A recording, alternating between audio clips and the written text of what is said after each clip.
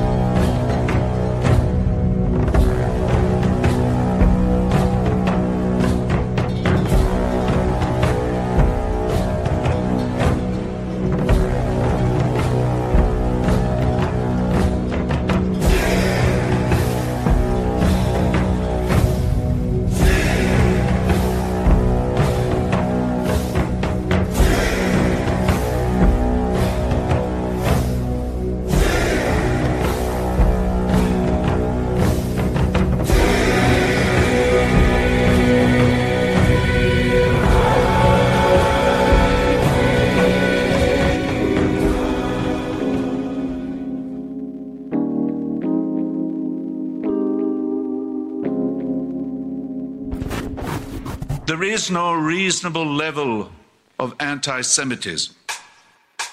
The Nordic resistance movement are present.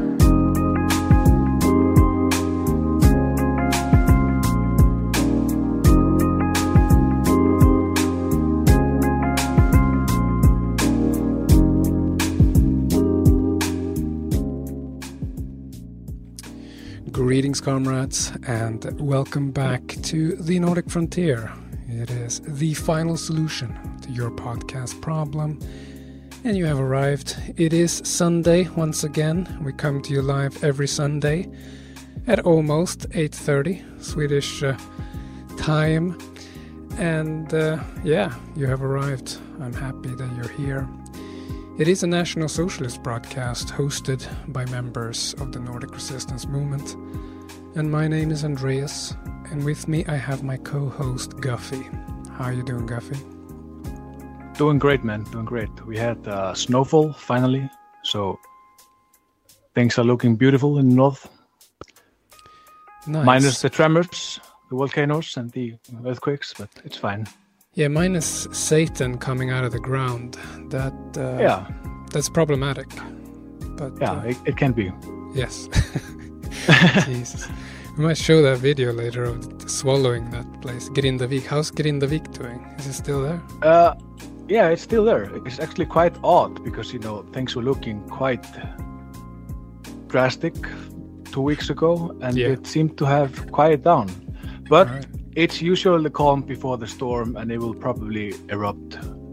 But the thing is that the magma underneath the area keeps moving from, it keeps growing and it keeps moving from, where it's most likely to erupt. And geologists are just baffled by what's going on. Yeah. So, but people in Grindavik are not going to go home before Christmas, that's for sure, because, people are kept out of the town for most part, except, rescue workers and people that need to go and save valuables. So. Yeah. Maybe you can pour some snow into it. Have you tried that? Pour some ice. Well, we did actually save a town in the 70s when it was looking like a harbor and a small part of a town was about to be, swallowed by a volcano. And they brought hoses and they poured seawater on the flowing magma. Whoa. And it worked. Nice. And they saved the harbor and they saved the town. Cool. Nice. Yeah. That is nice to hear, for sure. We have a little bit of snow here in the north. It is currently around minus 12, I think. Got the fire sparkling. Pretty cozy. I've been doing some snow blowing. That's always nice. It is. Yeah. So that's good. But I can't really be mad at the volcanoes because they also heat my house. So yeah, you can't have you can't have the cake and eat it too. You have to be happy with what you got, for sure. Yeah. All right, so we have episode 277 tonight, and we have invited a very special guest back on the show. We have Lady Michèle Renouf. Welcome back to the show. Good evening, everyone. Thank you very much. And may I just thank, on both of our behalves, our friend Charlotte for sending you this placard that I took at one of the rallies for the ceasefire. And so now we're back in contact, and that's very nice, Andreas, because I think 2 years, I think you were saying, has elapsed since we actually saw each other in England. Yeah, for sure. Yeah, that was really nice. It was an honor to have met you, and it was a really nice time at the Patriotic Alternative Conference. Very nice stuff. Some good speeches and some good food with good people. Excellent people. Yeah. So, I was going to do some office work here before we get into the interview. Last week, we didn't really make it onto the live stream, and there was a lot of patient people that waited, so we did like half a show. We did like an hour and a half of random crap that I came up with, just for the people that are so dedicated. They can sit there for an hour and a half and wait for us to go live. I think that's fantastic. Really nice people. So we wanted to give them something, and I want to thank them once again for tuning in. That episode is now memory hold, but I did some excerpts that I posted on Telegram if people want to check those out on the stuff that we discussed. And so we had some donations that I mentioned on that show, because few people listened, I'm going to mention them here as well. So we had Max Hughes donating to the show, and we say, "May the blessing of Tyr be upon you." And we also had JC sending in cash, Swedish master race currency. Thank you very much, and he gets one of these.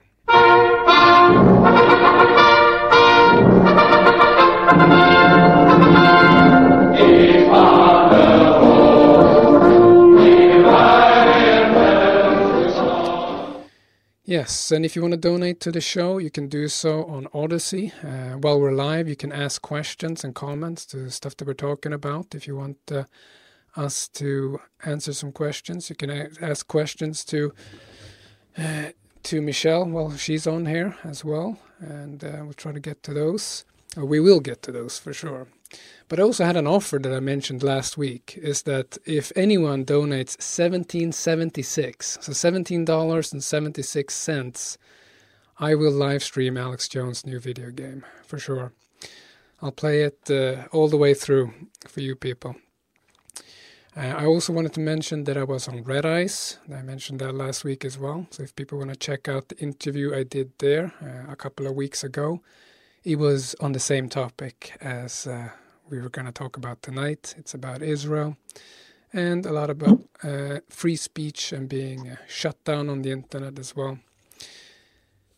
And I also wanted to say happy birthday to Parken. So Parken is a long-time donor to the show.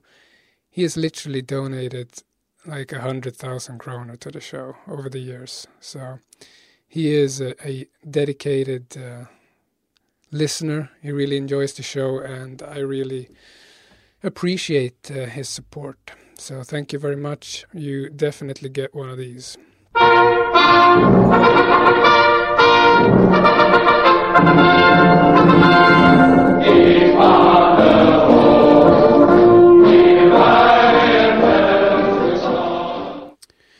All right, having said that, we're going to get into the show. We're going to run a jingle, and we'll be right back. Hello, this is Mark Collett from Patriotic Alternative, and you are listening to the Nordic Frontier, the solution to your podcast problem. The solution to your podcast problem.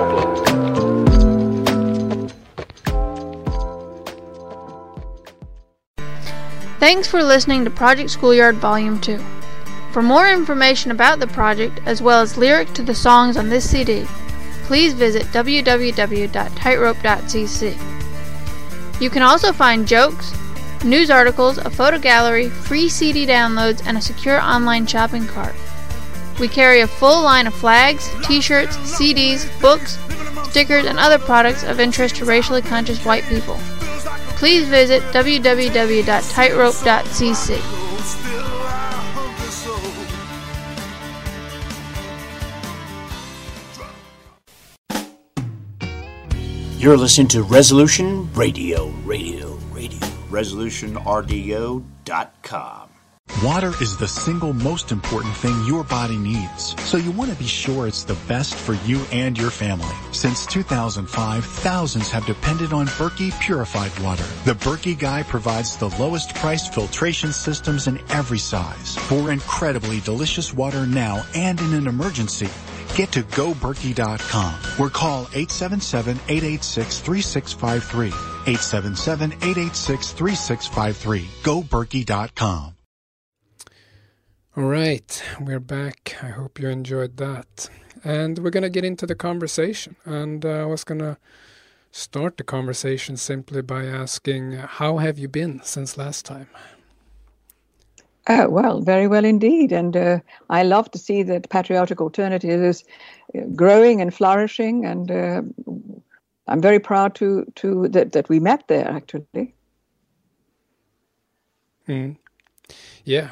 For sure. So how's the situation in England? What do you think? The situation crazy? is really the situation in England is frankly not worth discussing. We are surrounded by leaders who are simple traitors to the public. You can see thousands and thousands of people marching for the ceasefire in Gaza. Mm-hmm. I was one of them actually on the Armistice Day, because I wanted to point out, as my poster did, that I was just quickly showing you there, that the British servicemen of Palestine 1945 to 48 mm-hmm. were never invited to the cenotaph. And on Armistice Day, of course, that's the day before the Remembrance Day at the cenotaph. Yeah. And it was the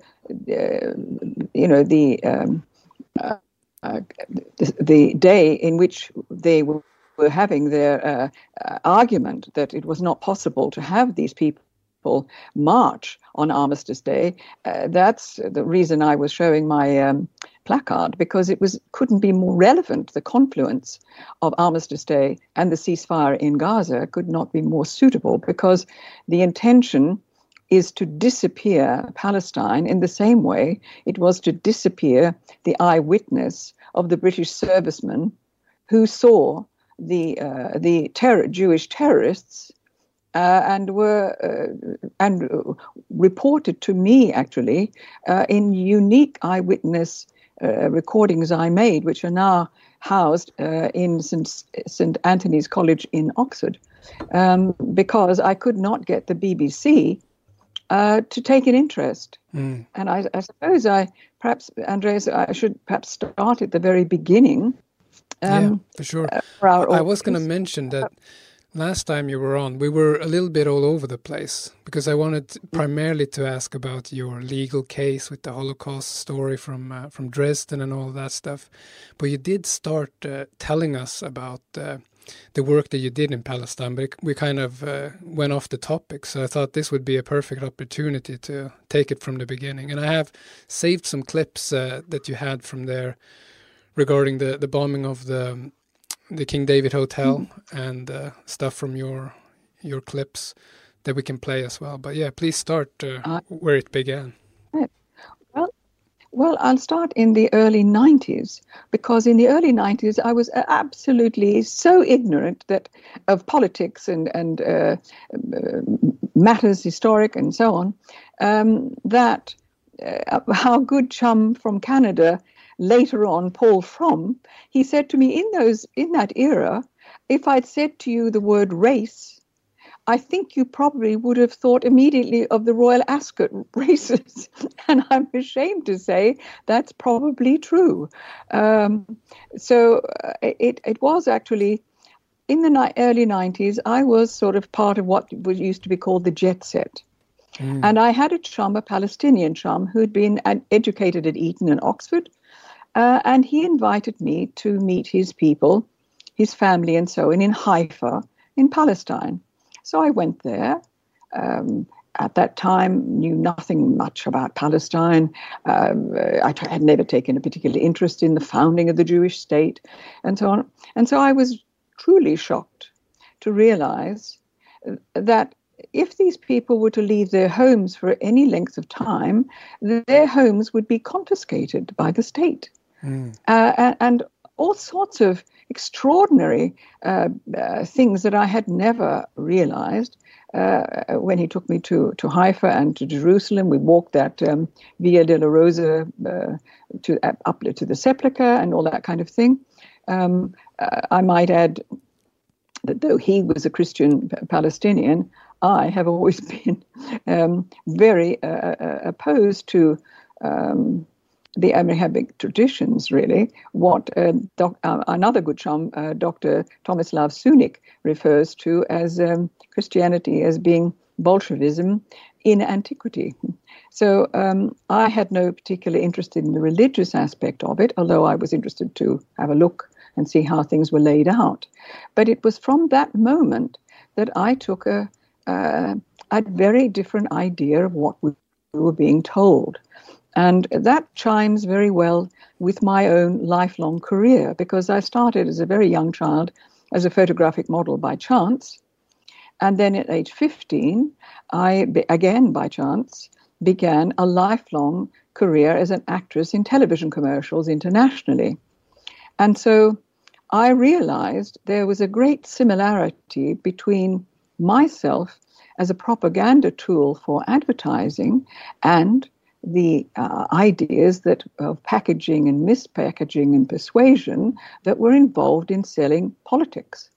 And so I took an interest in that topic. And where will we go from there? I would say that it was in 2001, when we had the first Holocaust Day in the UK, that I took a personal announcement in the Times and the Daily Telegraph, in which I said, on Holocaust Day, remember there are 4 million Palestinian refugees. And I just put my post office box. I didn't put my name. I wasn't expecting any response. I didn't want to make it anonymous. On the other hand, I just wanted to say something from my experience, having been in Palestine and knowing that. And these are Palestinians that have been driven from their homes by Jews. That's right. Exactly right. Yes. People who are referred to as refugees in their own lands. And I think that is very relevant to us today, because eventually we will be refugees in our own lands. But that is a topic that we'll develop perhaps during the course of our conversation. I say I'm an open book, but Andreas, with too many footnotes, I tend to go off in elaborate tangents. Go anywhere you like. So just returning now to my advertisement, my little announcement. Some British servicemen replied to me unexpectedly, and one of them was called Eric Lowe, and he had been one of the people in the lowest rank, really, in the army. He had just been an ordnance man. At age 17, had been conscripted in 1945 to go to Palestine, and he then took me to meet his comrades at Eden Camp, and I got to understand the very opposite of what we'd been told in the Hollywood version of Paul Newman in The Exodus. It was what I call swindle speak.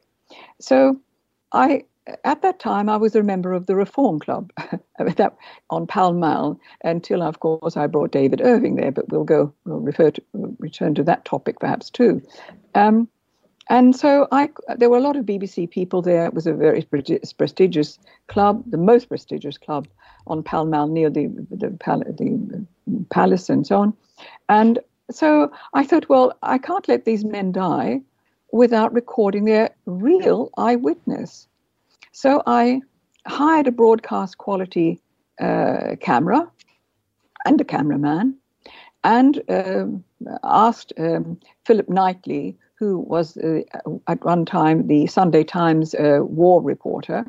And I saw that in his book he reported everything except Palestine 1945 to 48. So I took them, I arranged for this recording to be made. And it was very interesting for me to be able to record for posterity what those conscripts had been told by their superiors there in Jerusalem. They had been told, and Haifa, they had been told that Jews going, never mind going back, but going to Palestine after 2 millennia to claim it for themselves would be like Romans coming back today after 2 millennia to claim Britain for themselves. A preposterous idea. So, and apropos of that, years later, when I was invited to a garden party in London, where Howard Jacobson, a very well-known Jewish novelist, and Maureen Lippman, a very well-known comedian and actress, Jewish actress, they were there. And I said to them, how is it that we hear that Jews recite every year a prayer next year in Jerusalem? But how is it that so few of them want to build up the demographics that are so needed there in that Jewish state? Of course, they both got completely hysterical and rushed home and wrote an article for each of their. One worked, I think, for the Independent, and the other for, I think, the Telegraph, but major newspapers, major nationwide newspapers, about this dreadful incident where they'd experienced terrible anti-Semitism because I simply asked the question. Didn't mention my name, but later on, actually, Howard Jacobson, I'm told, wrote a novel called Kaluki Nights, in which he has as his main character a woman called Francine, who runs lip sync films. Well, of course, I also have a French name, and I began telling films, in which he records these incidents with me, where he also says that some people are so fascinated with Judaism that they know more about it than we do. So, of course, this is their hubris, of course. Yeah. It was and now, of course, we see the hubris is so great now in the senior spokesman now in Israel, the Zionist entity. He has said, when he was asked, I think it was on CNN or France 24, I forget now, recently in the last few days, that was he fearing that Israel might become a pariah state because of the now that the world can see what they weren't able to see in 1948. We are now able to watch the crushing of 5,000 babies under the rubble and so on. And he said he did not fear that Israel would become a pariah state because of who we are. Who we are. Who we are, for him, is the chosen people, what one might call gods of their own self-chosen religion. So it's I think what is relevant for our audience now is not so much the religious aspect that clearly Zionist America has adopted when they accepted to hyphenate Judaism with Christianity and therefore were treacherous to their entire reason for being. It's not so much that they are on the side of the Zionist entity, because of this craze for Christian Zionism and Vatican II, this worshipping of every Jew as if, because of Holocaustianity, of course, every Jew is Jesus. But it's really to do for us with the concept of becoming refugees in one's own land. And that is certainly what has happened to the Palestinians. In fact, I believe that they're not so much after Hamas. What they're after is completely annihilating every single soul, tree, leaf, and branch in Gaza. Yeah. In the next, and then they'll start upon, which they already are doing at the same time, simultaneously, while they're having this pause. They're also bombing the West Bank. So I think that rather than Netanyahu losing credibility eventually, as many pundits say, I unfortunately would forecast that he will be the great hero who will have brought about Judaism made manifest, which is exactly what the Zionist entity is. He is carrying out and telling his soldiers, quoting about Amalek and quoting from Isaiah and so on, about how they are to kill the light and the dark and stuff like that. Yes, all that. He's kill men, women, dogs, and cats, and everything else, and which is what they're doing. Yeah. And so I think when he achieves that, he will be lauded by those who live in who choose to occupy Palestine. He will be lauded by them because he will have carried out so blatantly what the anti-Zionist rabbis and many others who are opposed to the institution of a Jewish state, because they know that their hubris will undermine the main tenet of the Talmud, which is not to show one's hand to the Gentiles, which is precisely what Netanyahu is doing so spectacularly and stating it as he does so.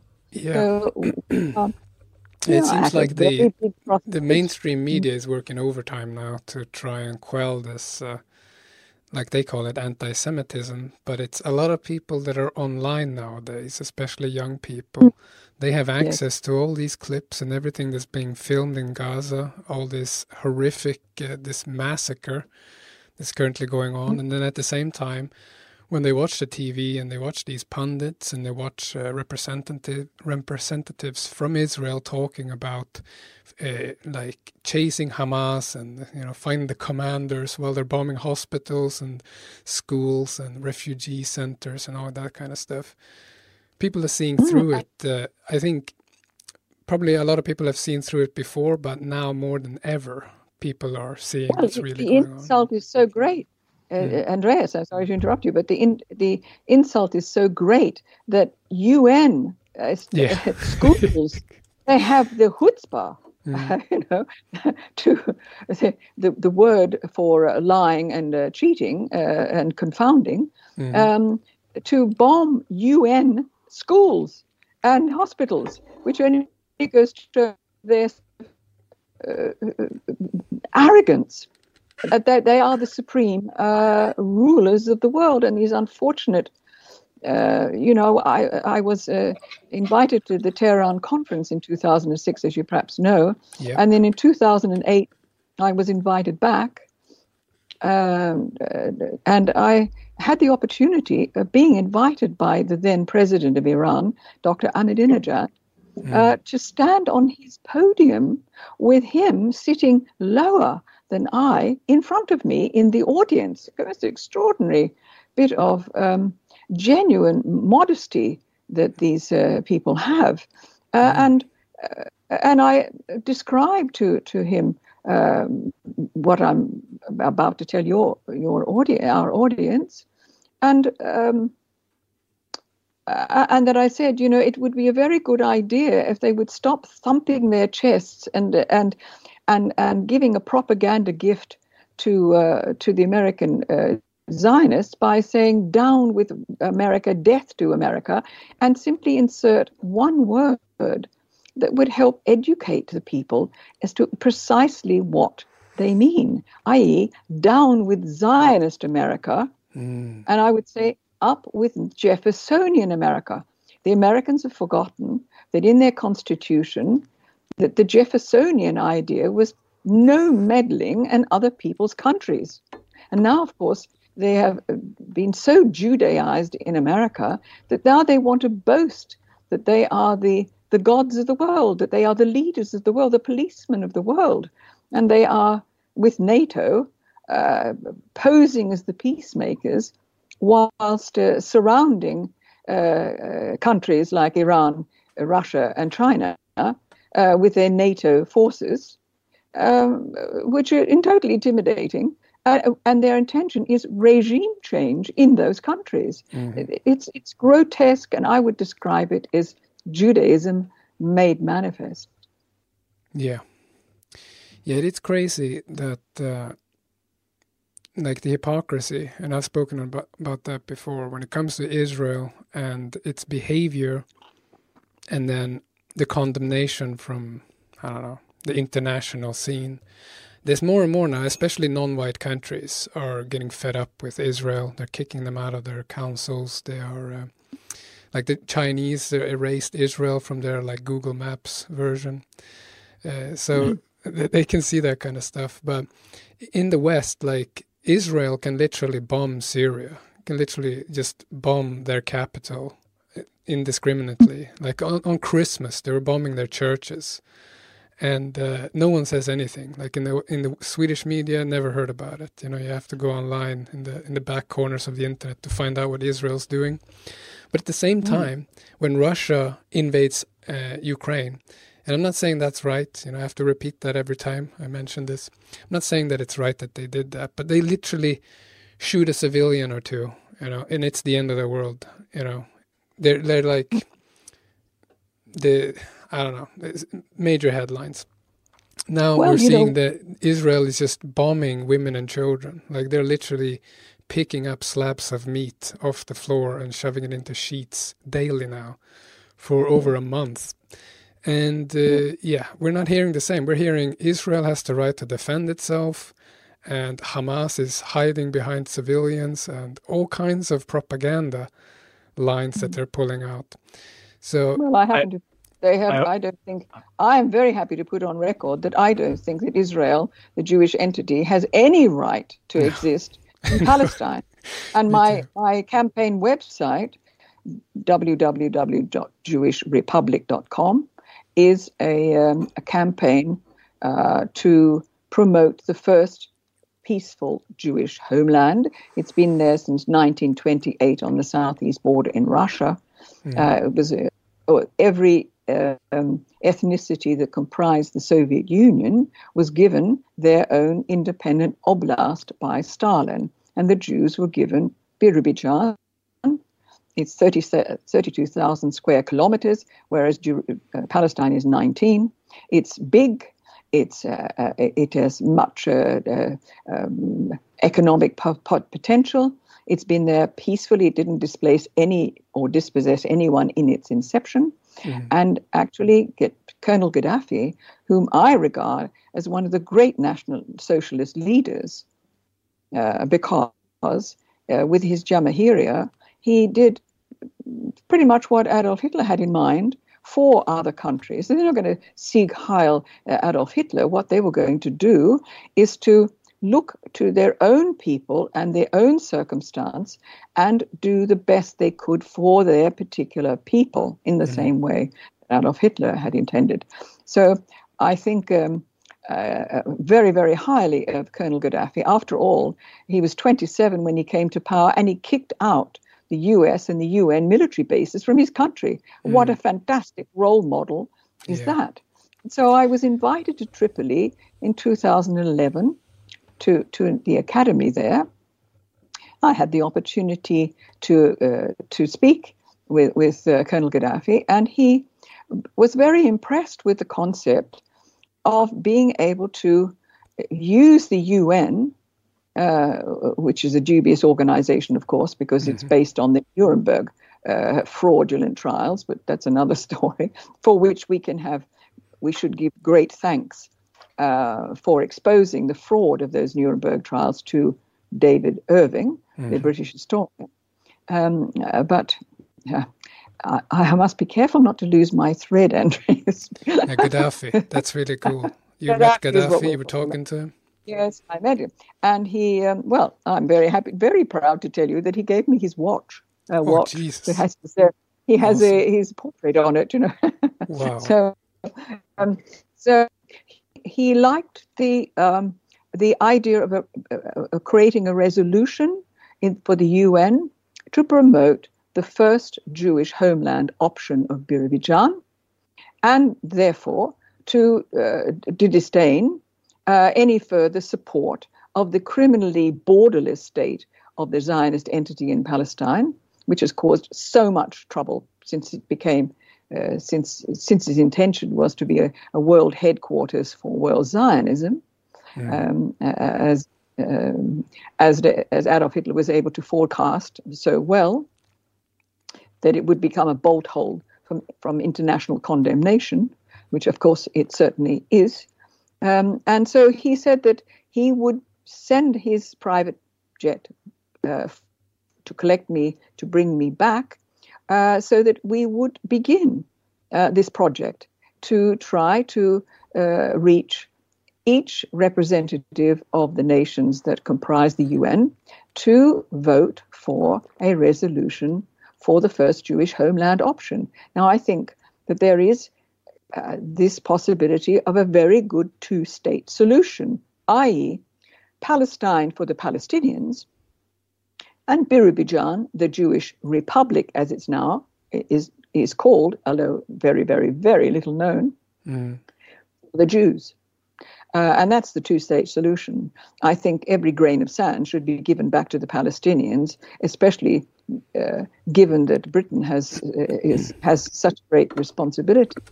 Although I so wish that the pundits would stop talking about Nazis and fascists and all this kind of ridiculous chronological dysfunctional concept of thinking that they are doing something clever, when in fact they're doing nothing of the sort, because the Zionist entity, as designed by the founding father Theodor Herzl in 1897, he said that the blueprint would be to disappear, that's the euphemism for genocide, the entire population, the indigenous population of Palestine, and fill it with European Jews. So 1897 is when the clock should start, not on the 7th of October or in 1945, but in 1897, because that's when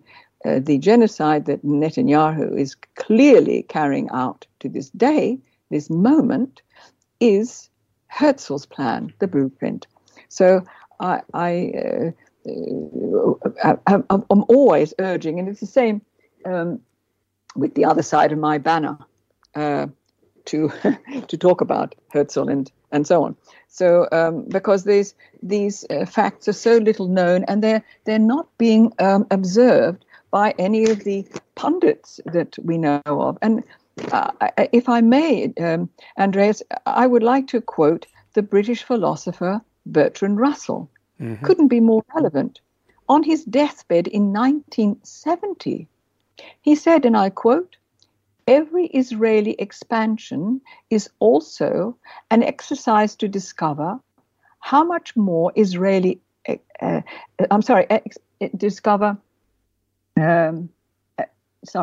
Every Israeli expansion is also an exercise to discover how much more Israeli aggression the world will tolerate." Yeah, exactly. Now that is precisely what's happening. And if I may quote the late great groundbreaking revisionist Professor Robert Forisson, he said, in 20 words, his 20 words, famous 20 words, which he quoted at the Tehran conference, quote, "The alleged Hitlerite gas chamber and the alleged historical lie," I'm sorry, let me just get that closer.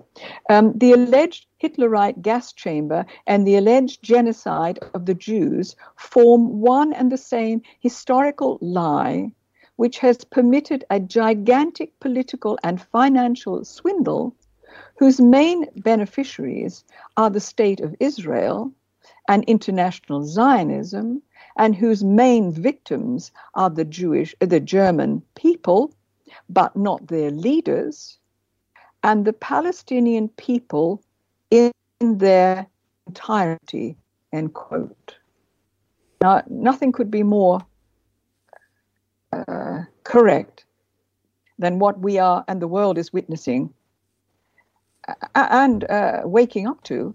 The fraud is the veil of the fraud is being lifted as with every passing day, and certainly after the next 4 days have passed, and they resume their Judaic. I never separate Zionism and Judaism. No. Zionism is just and the Jewish state. Sometimes you might have to use the term Zionism because it's illegal to speak about Jews in some countries, but it's okay to criticize Zionism. So they kind of course, that's unfortunate, and that's one of the reasons why that I almost would be sitting for the last few years in a German prison in Dresden. Sure.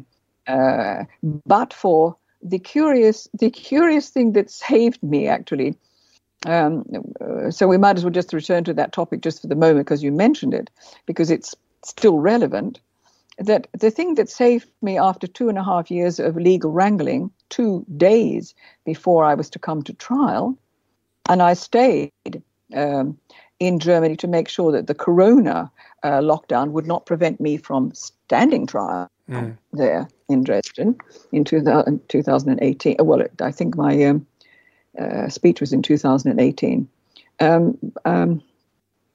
What was I telling you? It was in 2020, the trial, yeah.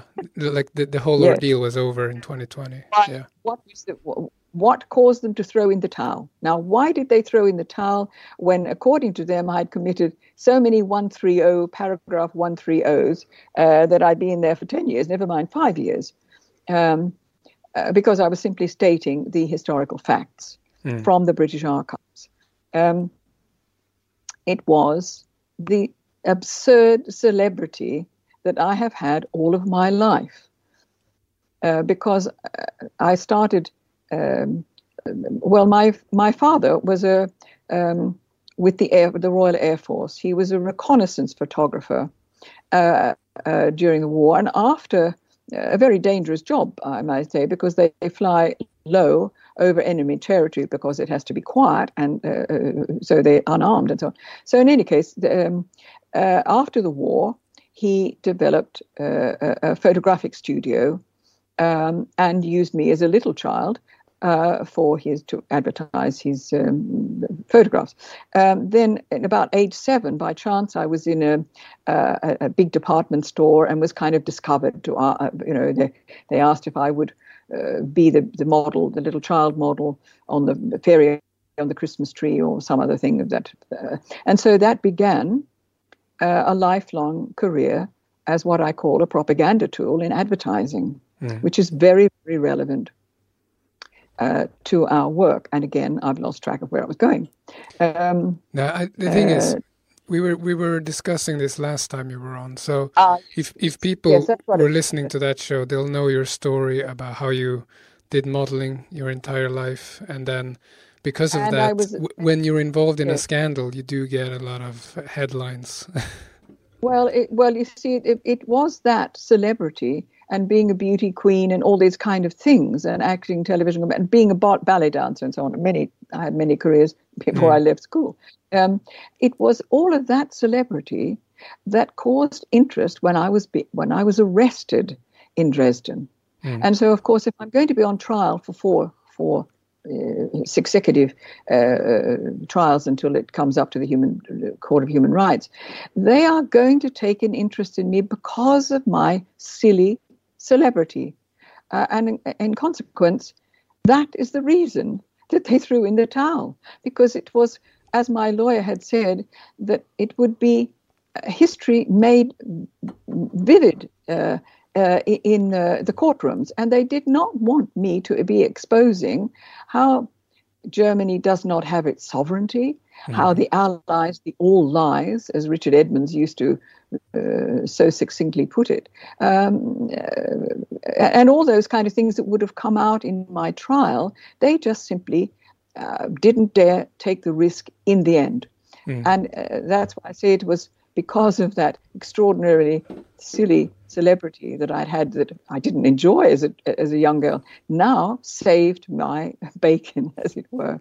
And one of the things that you were talking about in your speech as well was the reasons why Germans were justified to concentrate Jews, basically, because they had declared war. Judea had declared war on Germany, and they were literally fifth columns within the nation. They had to be isolated, and any nation would do that, and any nation has done that.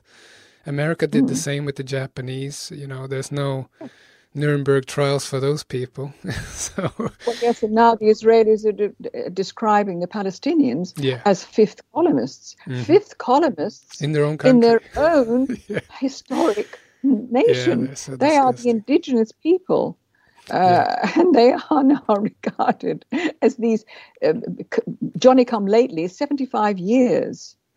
Their Zionist entity has only existed for 75 years. I know. And as His Excellency, the Palestinian ambassador, Afif Safir, he's a Palestinian Christian, and for my video, he gave me a wonderful interview in which he says that the Palestinians, he said, we Palestinians are not children of a lesser God.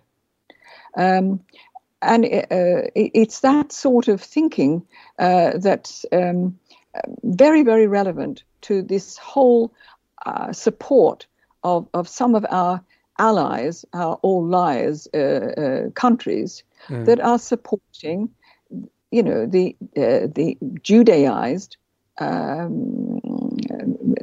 Palestine. That's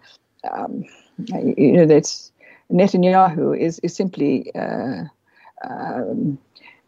doing the world a big favor by exposing exactly what Judaism is all about, and with a bit of luck, it might wake up some of these Christian Zionists and these evangelical idiots, and these identity Christians who wannabes, the wannabes who want to be. Oh no, it's not the Jews who are the chosen people; it's the white people. And for heaven's sake, we have the classical Greeks and the inheritance of those four inseparable classical virtues. We simply don't need the Abrahamic traditions. No. But it's very, very difficult to get across to people the importance of starting the clock at 1897, not 1945, and stopping some of these very, very foolish commentators. I'll see if I can just find that quote from yes, it was 2 days ago when there's Osama Hamdad. He's one of the Hamas spokesman, is foolishly calling the Israelis the new Nazis. Yeah, I know. Many of our own people do this. As a strategy. Neo-Nazi terror leader. Something like that. Yes, it's just, exactly. Which keeps the focus on Holocaustianity. So effectively, the Palestinians are mere victims of the victims. And that way, the Arabs avoid looking at Israel and its terrorism as, in fact, Judaism made manners, because they don't want to go to look at the origins of their own religions. Yet, what is the point of their two religions? I I got very interested in religion in consequence of an experience I had to do with Wagner, which I won't go into at the moment. But I will say that in 2000, I was doing an MA, a postgraduate degree, in the psychology of religion at Haythrop College at the University of London. And that's when I, started to take an interest in looking at the other Abrahamic religions. And I think this idea of the victims of the victim is what the Palestine Solidarity people had as their manifesto. And I had the opportunity of changing the mind, I'm happy to tell you, of Paul Eisen, who was the author of that phrase, the victim of the victim, referring to the Palestinians being the victims of the Holocaust victims, which of course is really how, that's the frame in which all of this war is being proposed by the CNN and so on. And I was able to point out to him the fallacy of that. So there are one or two Jews who I wouldn't describe them as ex-Jews, because I believe you can be an ex-Jew. You can say, I refuse this identity. It's anti-Semitism. Bobby Fischer, you familiar with him? Well, in my thesis that I wrote in 1997, actually, Wagner and Judaism, two advertising legends in tribal mystique. And my argument was that it's possible to be an ex-Jew, because but do you have to be anti-Jewish then? Like, why do you become an ex-Jew? No, you'd have to become anti-Judaic. Yeah. Imagine yourself 2 millennia ago. You are part of a Hebrew tribe. You're in that particular tribe. Suddenly, the elders decide that they're going to adopt the concept that was perhaps Akhenaten's origin, where he began, Akhenaten, the Egyptian pharaoh. He decided that there would be one God, and he's God. There's only one God. Well, it didn't catch on because, of course, there was no investment for other people. But if you think in terms of applying it to a tribe, where everybody has an investment in having themselves on as God's chosen, you can see how it would have an appeal to vanity and greed. But if you were part of that tribe, you may not wish to join the psychopaths who are inventing this religion. So I say that it's an imposition that's based upon the concept of a race. But that's an invention by those elders at that time. So though it appears to be a racial idea, i.e. anti-Semitism, which in fact was a term invented by a Jew, I think something or other Mar, I can't think of his first name at the minute, in about 1850, he was the one who invented this term, anti-Semitism, rather than call it anti-Judaism, because they don't want to attack a religion. They're happy to attack a group of people. So this overlay, this confusion between making it a race as opposed to an imposition of an identity, I believe you can be an ex-Jew. But unfortunately, the interview that the show I did by chance opposite Professor Norman Finkelstein, which is still on YouTube. You can still see it. I mean, I was very respectful. I was very respectful at that time because he wrote The Holocaust Industry, and I thought, this chap is really quite extraordinary. And so when I found myself opposite him on this Iranian TV program, I thought to myself, why have they asked merely the model, is what I call myself, opposite Professor Norman Finkelstein? And I invite him, as I'd been, as Robert Forreston, Professor Forreston insisted that I should be on the Tehran committee subsequent to the 2006 Tehran committee, because there were 5 of us elected. In fact, there are only 2 of us have survived. In fact, the other 3 have died. It's only me and Bernard Sharp in Switzerland. We are the survivors. And as in that capacity, I invite Professor Finkelstein if he would come to the next conference. And he said that the bottom line had to be that 5 to 6 million Jews were gassed in Holocaust, in this alleged Holocaust. This unique mass murder weapon. And so whilst I was happy for him to refer to me as a kitchen sink person, fine, no problem at all. What is a kitchen sink person? Also to Robert I heard you mention this before. What does he mean when he says kitchen sink person? Well, I don't actually know, Andreas, but is it an insult or is it a compliment? Do we know? Well, for me, I mean, I am happy to. I'm not one of these dedicated feminists who think that the highest thing we can be is out of the kitchen and into floozing ourselves in FB shoes and miniskirts and so on in offices. I don't happen to think that that's the ultimate position for women. I think looking after the home and the family is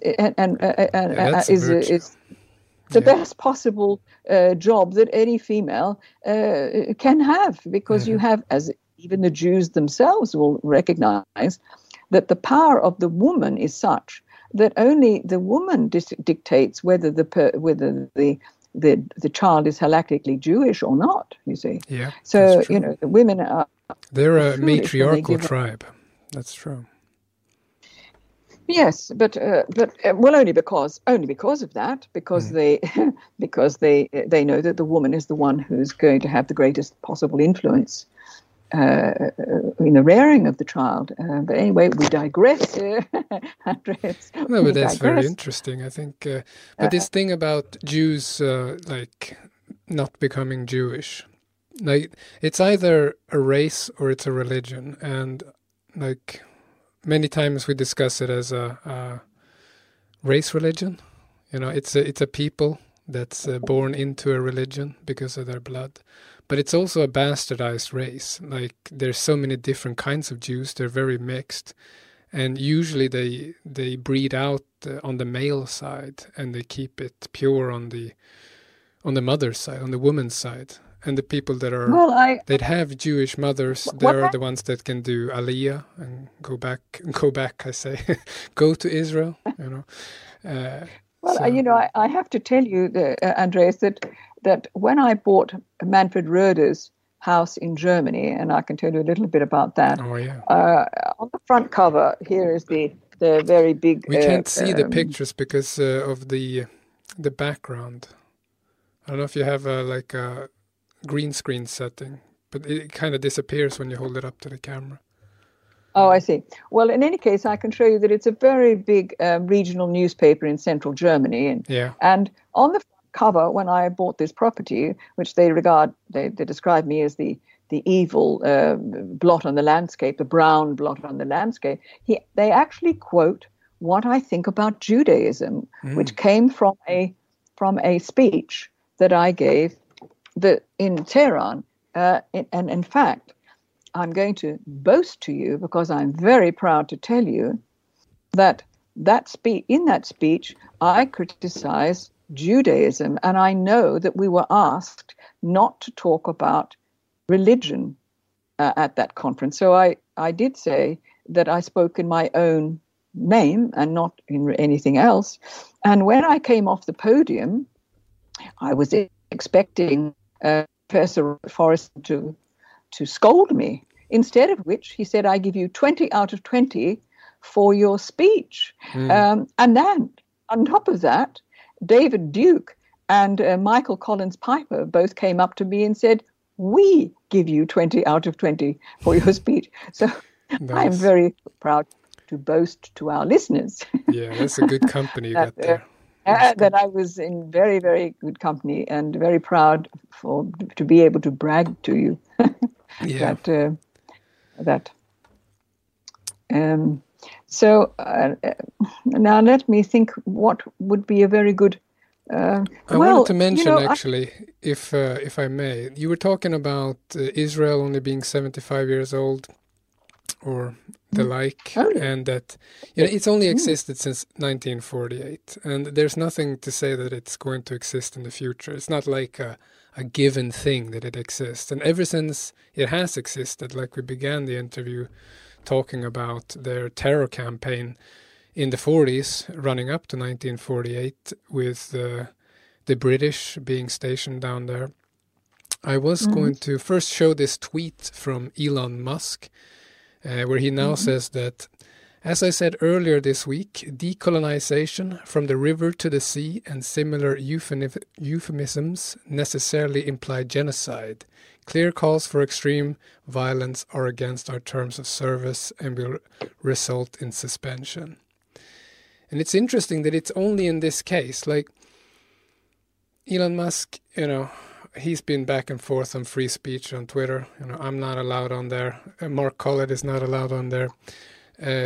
But he has let some people speak very freely on this issue. Like they've been going on about ban the ADL, and now they're going on about Israel on Twitter. But now all of a sudden, you're not allowed to say from the river to the sea. Like from the river to the sea means that Palestine, the Palestinians, get their homeland back from the occupying peoples that are there, currently genociding them with the help of America. Without America and all the money that they're getting from Germany and all the other countries that are just pitching in, they wouldn't be able to kill these people. They would they would lose this war for sure. So I think it's a charity state. It's a charity state. It's propped up highly by the billions that we foolish people, our leaders, and it's insane give to them. It's insane that people claim that these people are just like us. These are just white people in the Middle East. It's the only democracy in the Middle East. Why can't they just make their own country and live on their own? No, they can't, because they're not nation builders. These people are nation wreckers, and they were given their own place down there. Like the Balfour Declaration explicitly said that it couldn't be created on the detriment on the people that already lived there. But we have seen the map slowly change over the years, where they've taken more and more territory, and like the conditions that the people on the Gaza Strip live under it is an open concentration camp. Just the fact that during this conflict that kicked off now, they are able to turn off water and electricity whenever they want. They just have that power. They can turn off the internet, and then they can bomb their hospitals and schools.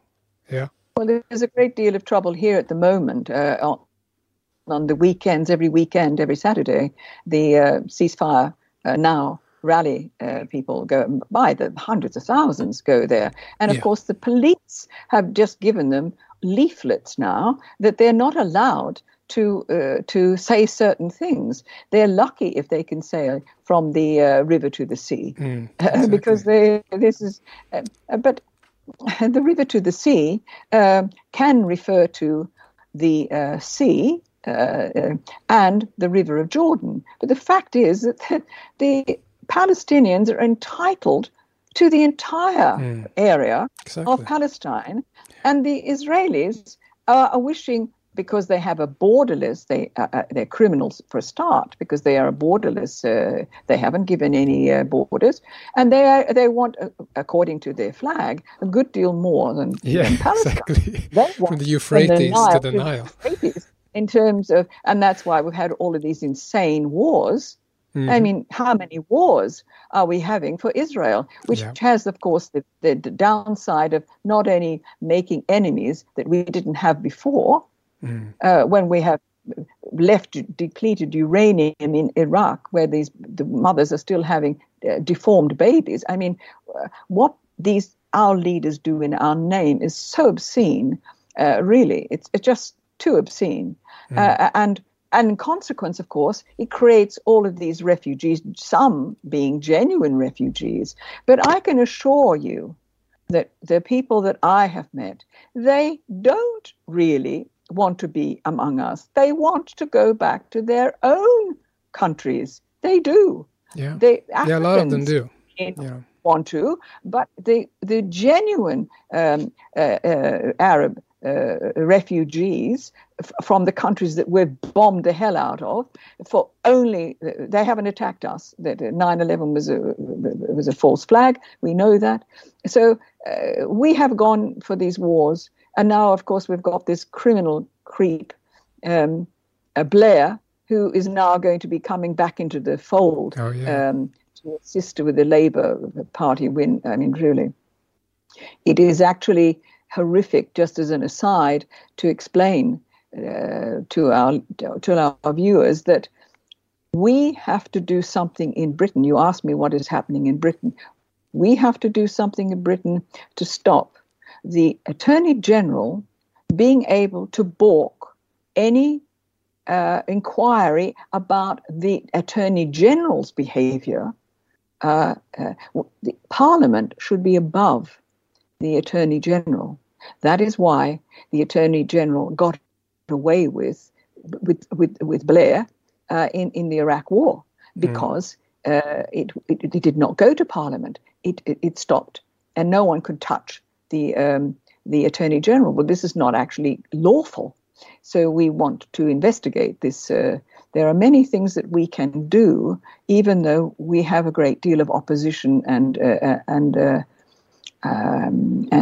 so on. There are many legal ways in which, I mean, I would love to see us start a taxpayers' party in all of our countries. If we started a taxpayers' party, we would be defueling our enemy without naming the enemy, and we would be controlling. Taxpayers' party?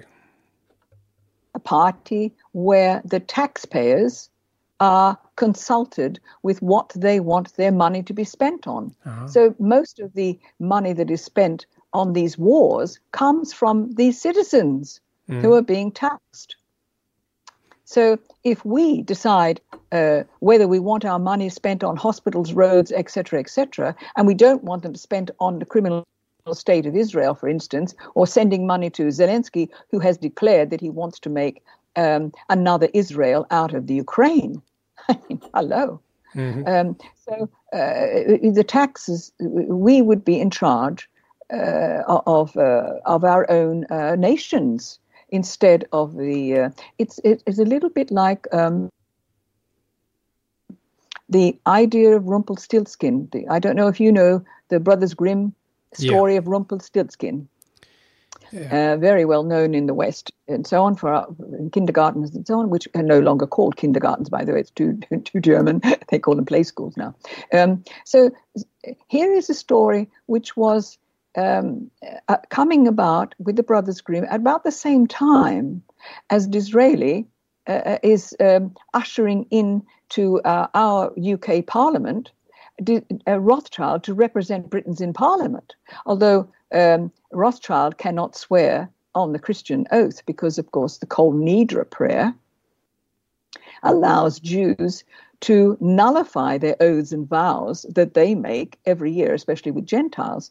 So at the same period, this mid-19th century, when the Brothers Grimm are composing these stories, at the same time, we are hearing about the Rothschild dynasty and their money-making enterprise and control. And so in that particular fairy tale, which of course all these fairy tales and nursery rhymes have got to do with politics, like all advertising, there's always a component of politics there. In the story, if you'll recall, this little elf is able to able to spin straw into gold. And conversely, presumably the opposite, perhaps could spin money, gold into paper money. But he loses his power when he's named. And that's the concept.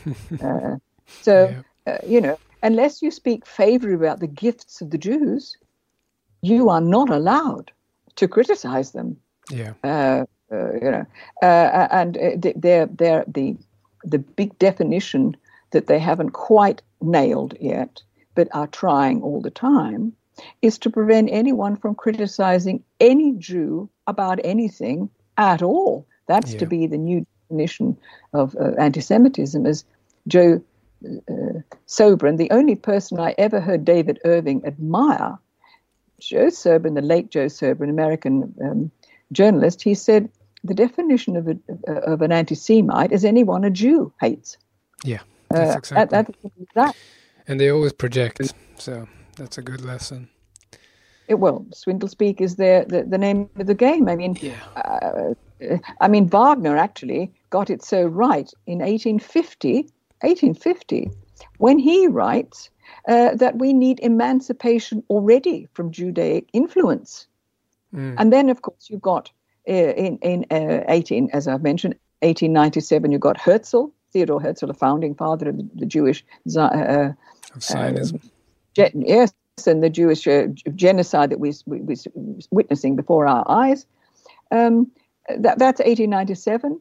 And then you've got, today, you've got all this incredible amount of spin where the opposite is the case invariably every time these people open their mouth. Yeah. The sophistry that comes out of it, the deliberate confusing and confounding of the truth, it couldn't be more better. Well, it's been recently updated beautifully with Mark Regev, who's the Israeli ambassador to the UK. Sorry, it's like a tutorial in swindle speak, is a phrase I've sort of coined, where he's talking about that Irish Jewish child, and talking about how it's all right to describe.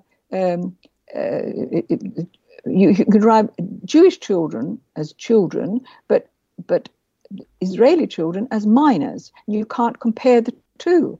And at that point, he doesn't mention that he's talking about one child in this swindle speak that he's going on with, without mentioning the 6,000 Palestinian babies in the last few weeks that have been crushed to death. Yeah.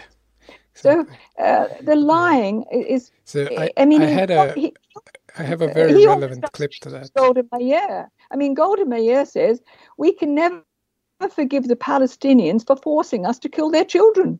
No. I mean, so I have a clip here where this guy is talking about most of the people that were bombed were Hamas commanders, of course.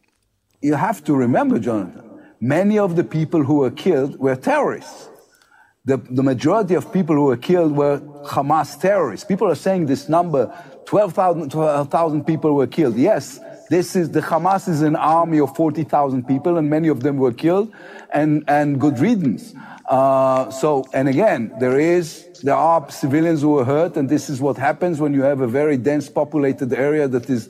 You're engaged in a war in a very densely populated area. The best example I can think of is the fighting in Mosul.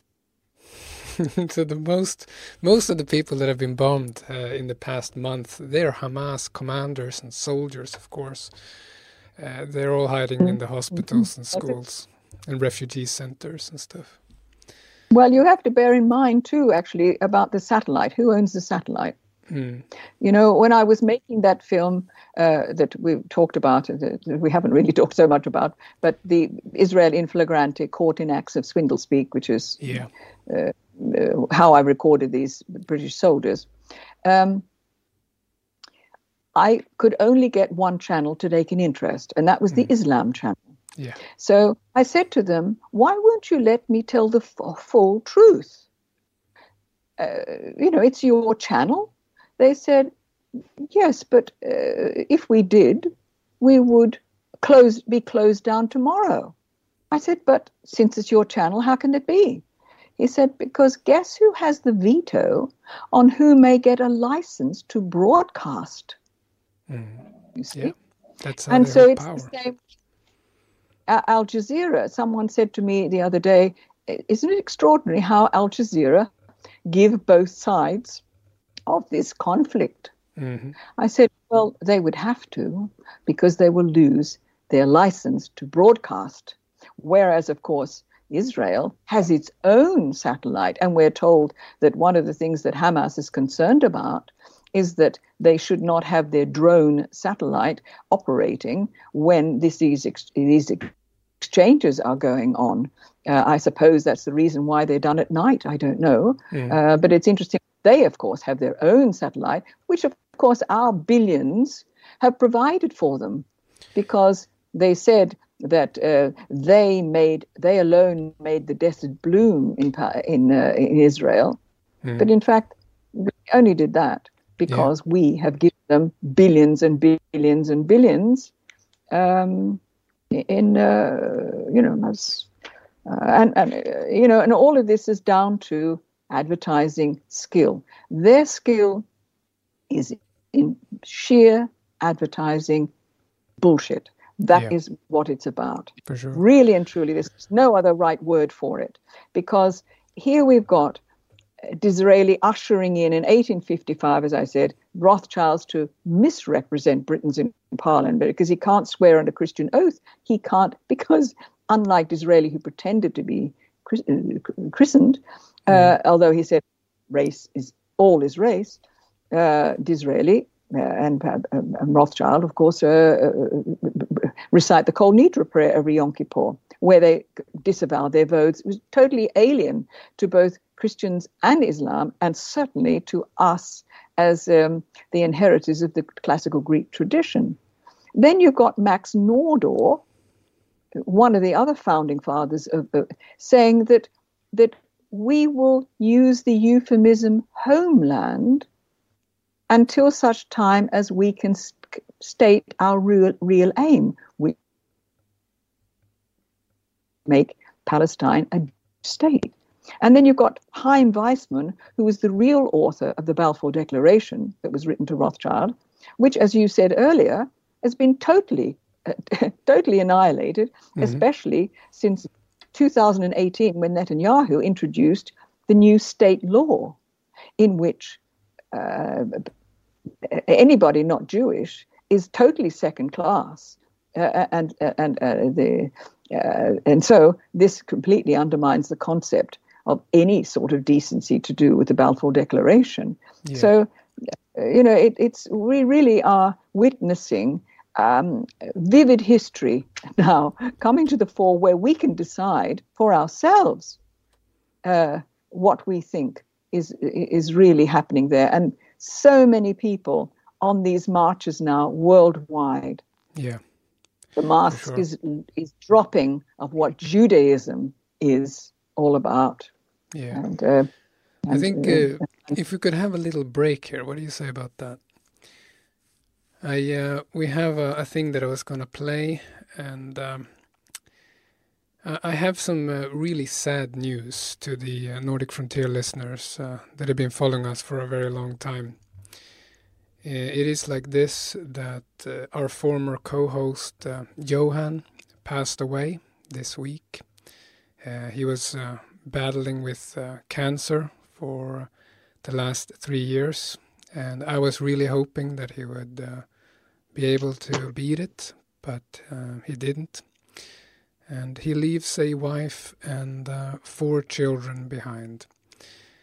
And people that have listened to the show, they know Johan, and that he was always very positive. He was a boomer that found National Socialism late in life, and he was never black-pilled or depressed or anything, and he ran a really nice household.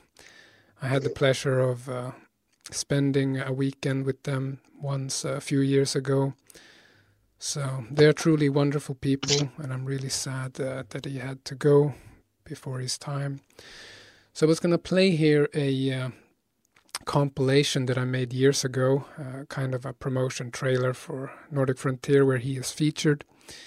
And you can enjoy this for a few minutes, and we'll be right back. Previously on the Nordic Frontier. This show is about nothing. That's kind of what Jews can do really well.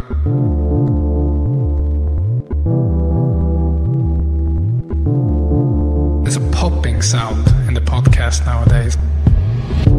Where we're at a point now where the actual vast majority of people who aren't brain dead lemmings actually agree with us. We have people coming up to us on the street saying, we agree with you guys and good job, blah, blah, blah. We're so close now that the only thing we need to do is to encourage enough of those people to take a step, one more step, and become public and not hide behind computer screens and come to our demonstrations and be active on the streets, tell their friends and family and lead by example and be proud people.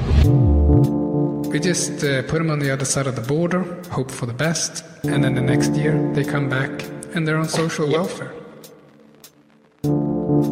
Happens all the time.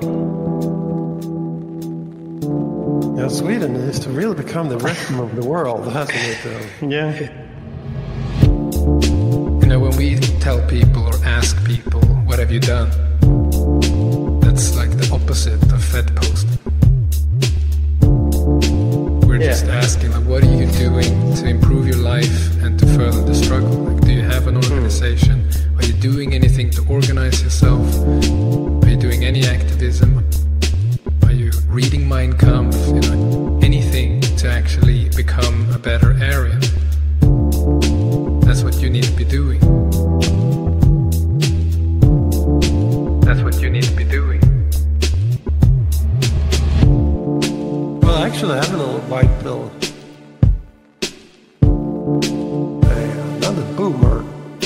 Another boomer. Said, he told me, you know, who it is behind it. Who's behind it? The Jews. Oy vey, shut it down. That's their thing. They're the best at remembering the 6 million. They will never forget. In school, when they talk about the Holocaust, the students are basically shouting, "You're lying. You're lying." Think about the 6 million.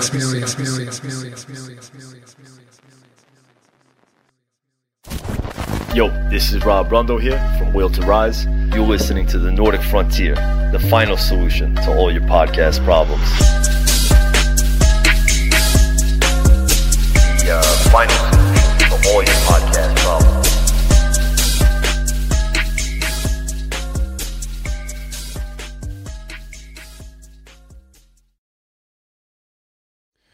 All right, we're back. Yeah, that one's for you, Johan, and I'll see you in Valhalla for sure.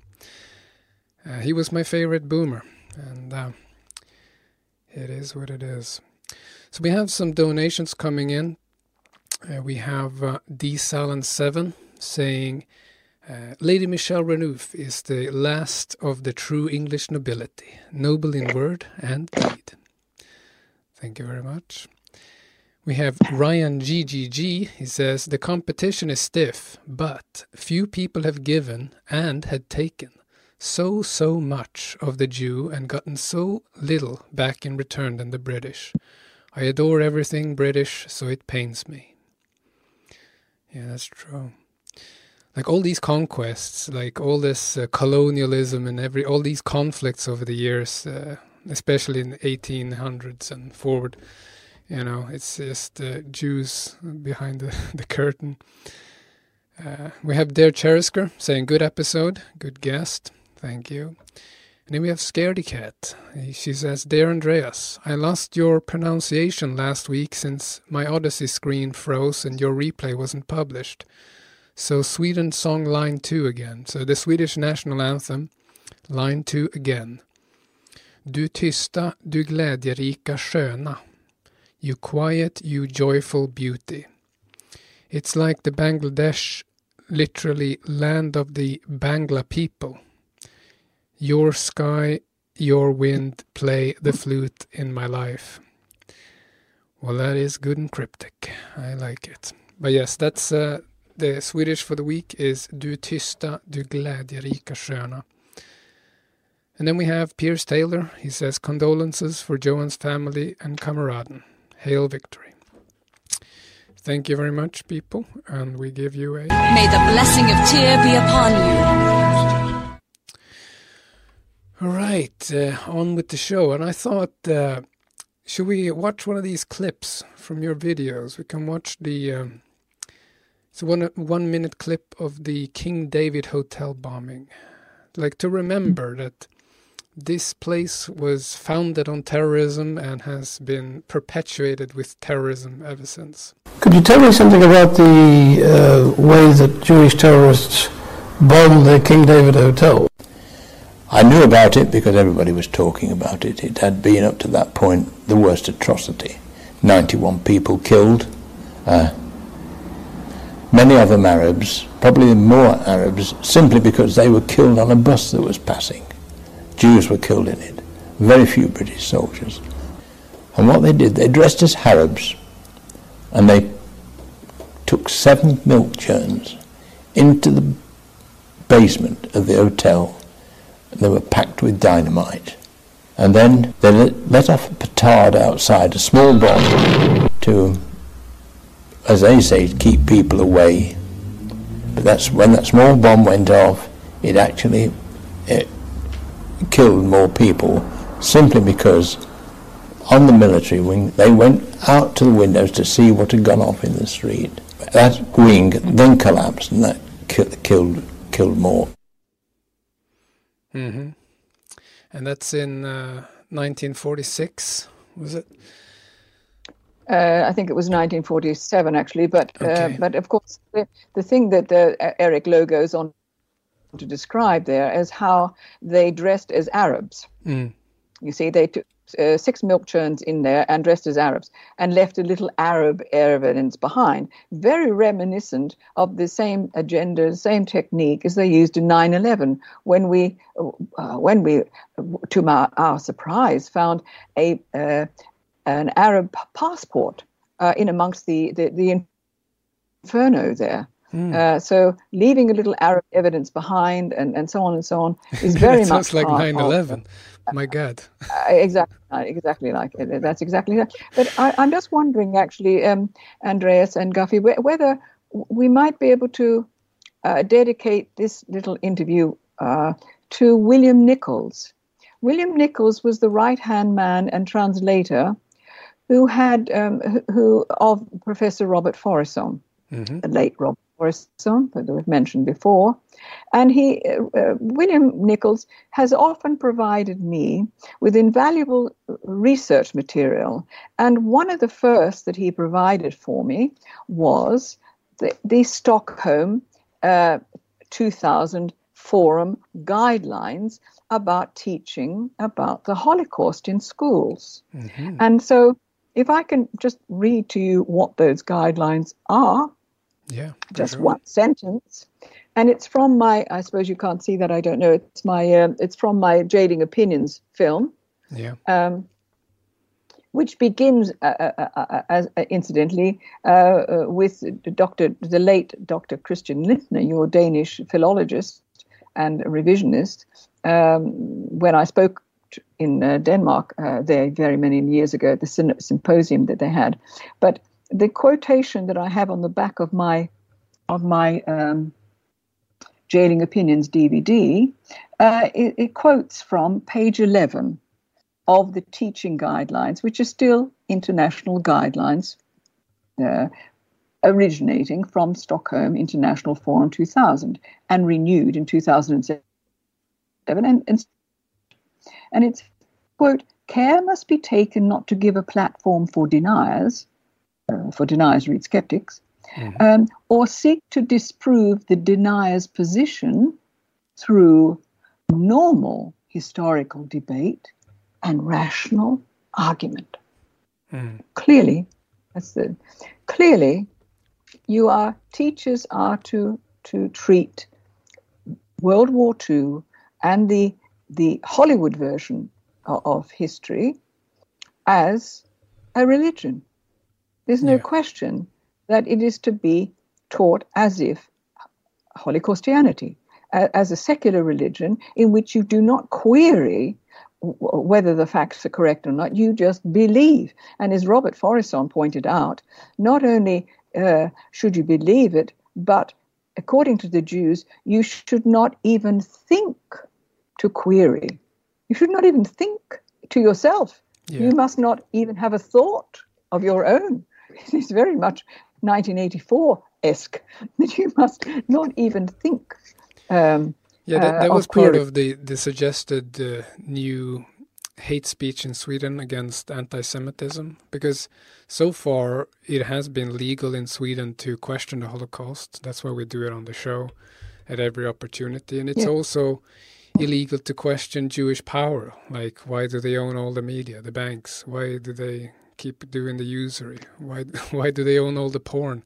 You know, we are allowed to question those things so far. But in the suggestions for the new laws, it is about belittling the Holocaust. So you're not allowed to question it. You're not allowed to deny it. You're not even allowed to no joke. Comparisons. Yeah, you're not allowed to belittle it by saying that 6 million is nothing compared to whatever, something else. You're not allowed to do that. That's going to be illegal. And I just find that absolutely absurd. Like, they're going to haul you off to jail if you belittle the Holocaust. Yes. Well, you see, in Arthur Butts, Professor Arthur Butts in his The Hoax of the 20th Century, he said, few people know that Jewish history as taught to Jews is replete with one, quote, Holocaust after another. And he says, the 6 million legend of recently official history is Talmud providential history refurbished for the 20th century. The 4 billion Jews killed by the Romans under Hadrian, the ensuing tidal wave of blood that plunged down into the sea, carrying the large boulders along with it and staining the sea at distance of 4 times out, the 64 million Jewish school children at Bethra who were wrapped in their scrolls and burnt alive by the Romans, the bodies of the martyred Jews used to build a fence around Hadrian's huge vineyard, and the blood saved from all the tidal wave to fertilize the vineyards have become our 6 million of today, end quote. And that is just the sort of thing that is now being taught in schools, and I know it's being taught in schools in Germany because I happened to be sitting on a train in one of those compartments, and I was sitting opposite a young girl, and we got chatting with her, and she said she was a teacher, and I said, what part of history do you teach? She said, the Holocaust. So I asked her, what aspects of the Holocaust does she talk about? And she said, well, we have all witnessed the soap, the lampshades, the human soap lampshades and shrunken heads. And I said, but those things have been completely discredited by all sides of the debate because I happen to have attended David Irving, the British historian of World War II, his civil action in London at the London High Court, in which both sides said this was simple war propaganda. And I could see that she was physically uncomfortable and really longing to leave that compartment. It's a sort of, I simply could not get across to her that this has been accepted as simple war propaganda, the same as in World War I, when they said that the Germans chopped off the hands of babies and all that sort of thing, exactly the same sort of thing that we're hearing from Regev and so on about how wicked the Hamas were, that they were, well, let's read some of the list. It says there were 40 dead babies, there were baked babies, there were beheaded babies, there were children in cages, eyes gouged, raped women, ripped breasts, paraded captives, tortured captives, mutilated dead bodies, pregnant women cut open, mass rape, etc., etc., etc. All of this thing that we've just heard, and we still keep hearing Biden talking about this kind of stuff, which without any evidence whatsoever to substantiate any of this, yet we do have evidence from before our eyes of exactly that kind of thing happening to all these thousands of babies and these terribly mutilated children that they are the Jewish terrorists in occupied Palestine are perpetrating.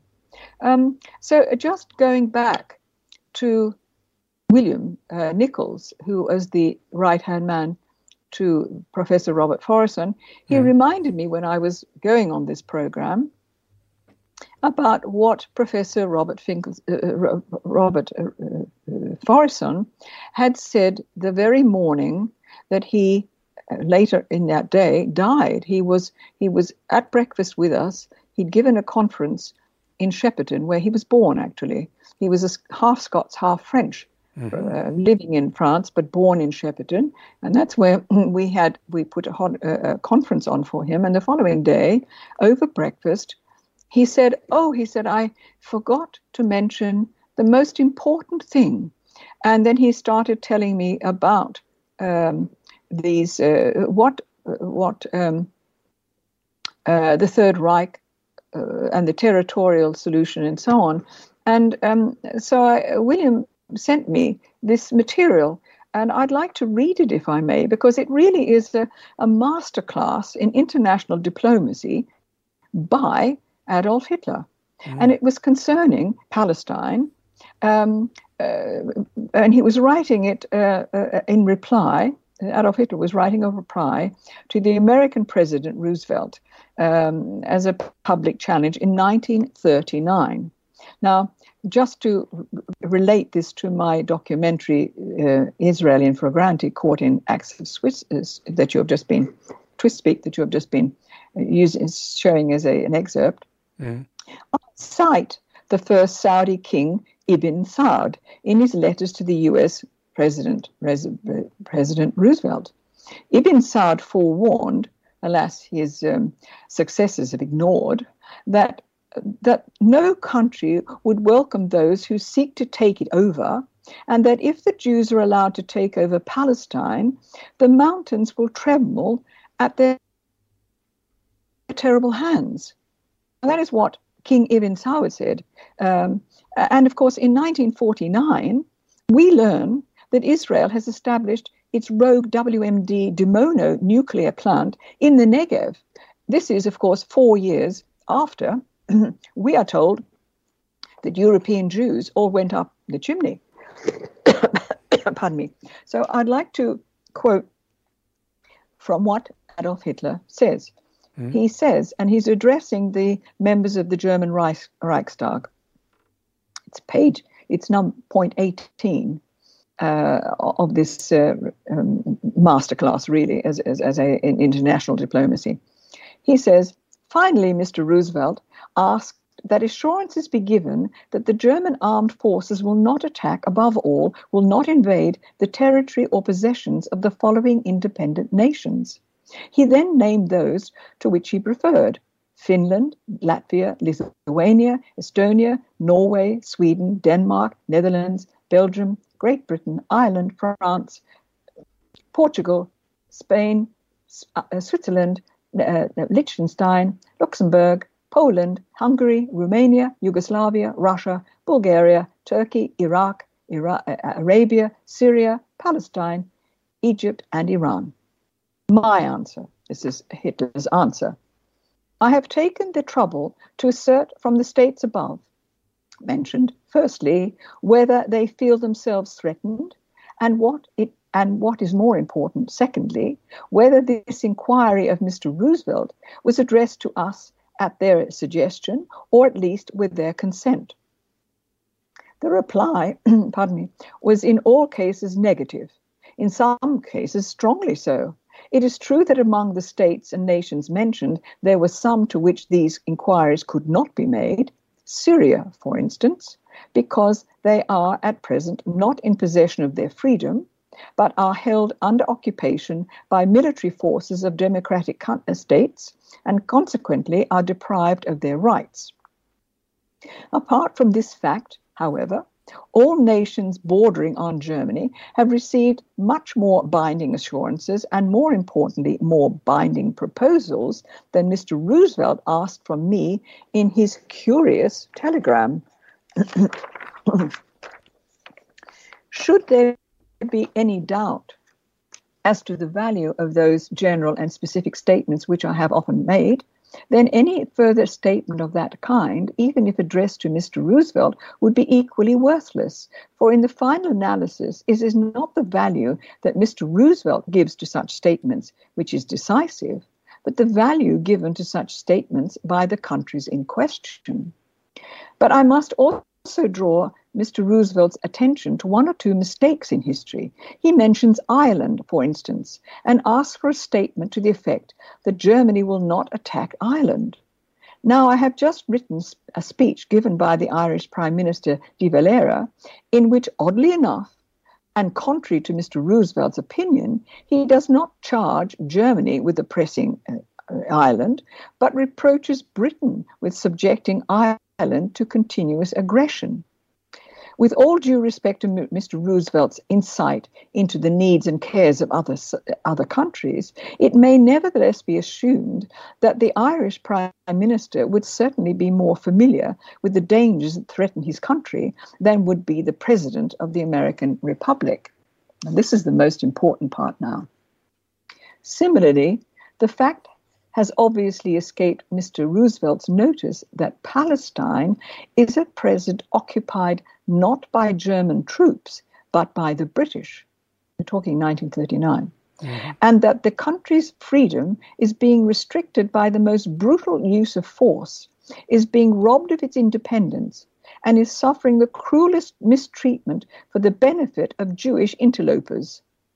The Arabs living in that country would therefore certainly not have complained to Mr. Roosevelt of German aggression, but they are voicing a constant appeal to the world, deploring the barbaric methods with which Britain is attempting to suppress a people that loves its freedom and is merely trying to defend it. This is the final paragraph. This, too, is perhaps a problem that, in Mr. Roosevelt's view, should be solved at the conference table, that is, before a fair judge, and not by brutal force, military methods, mass executions, burning down villages, blowing up houses, and so on. For one fact is surely certain. In this case, Britain is not defending herself against a threatened Arab attack, but as an uninvited interloper, is endeavoring to establish her power in a foreign territory that does not belong to her, end quote. And then, of course, there's another aspect here, which again substantiates Adolf Hitler's concern for Palestine. And he says, and this is what Robert Forreston raised over breakfast in his last day, that evening he died, but this was his last thought, and that concerned him most. And so I like to take this opportunity to honor Robert Forreston's final thoughts.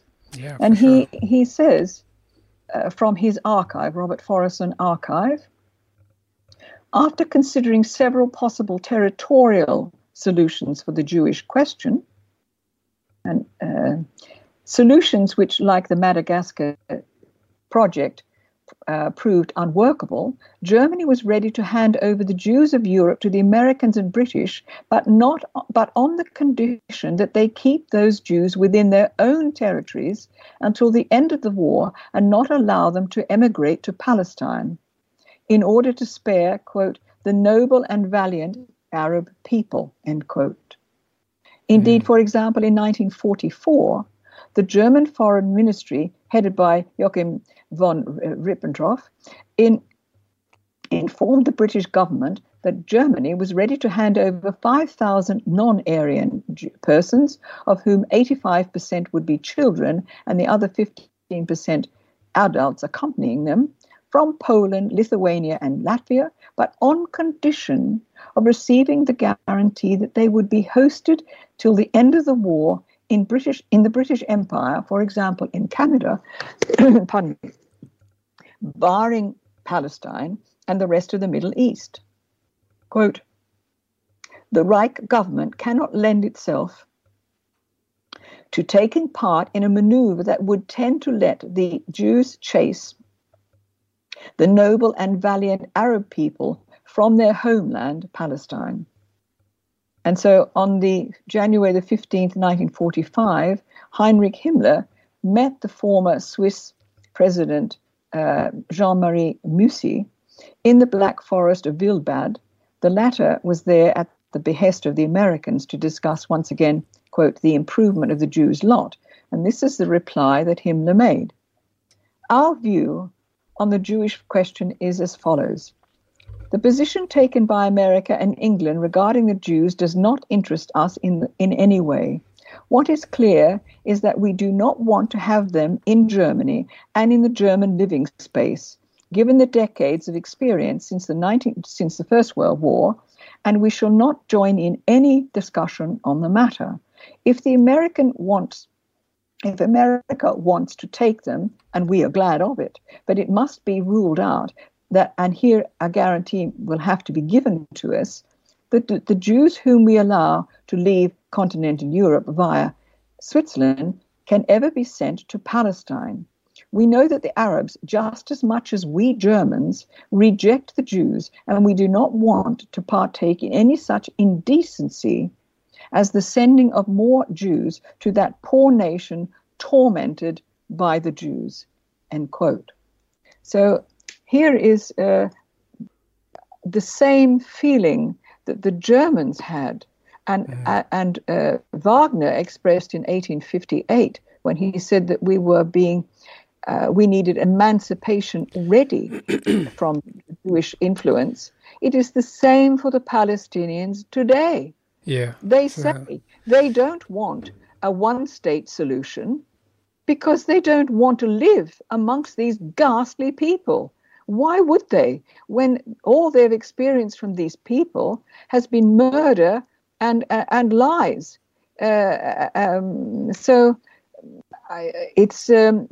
is a common denominator there in terms of understanding, but it's wrong, very wrong, for people to keep arguing and referring to the Jews as the new Nazis, because in 1897 Adolf Hitler was aged 8, and Nazism and fascism were half a century away. So it's got the genocide of the Palestinian people since 1897, when it was the genocidal program was established as the means. It has nothing to do with Nazis or fascism. No. It has everything to do with Judaism. But the thing is, with the Palestinians, I could get this across to the Arab people, really. Like the Palestinian cause back in the 60s, 70s was a communist cause. It's very the leftist idea is very instilled in them. At the same time, as you can see them, spraying swastikas like graffiti all over the place. I guess they do it to piss off Jews. Like it's just a provocative thing that they do. But I think the leftism now there's hardly any older Palestinians left because they keep getting murdered all the time. It's very low. What's that? The middle age is very low in. Well, we have it in that film of mine where we have the Neturei Karta rabbis, the anti-Zionist rabbis, who are actually pointing out these things but they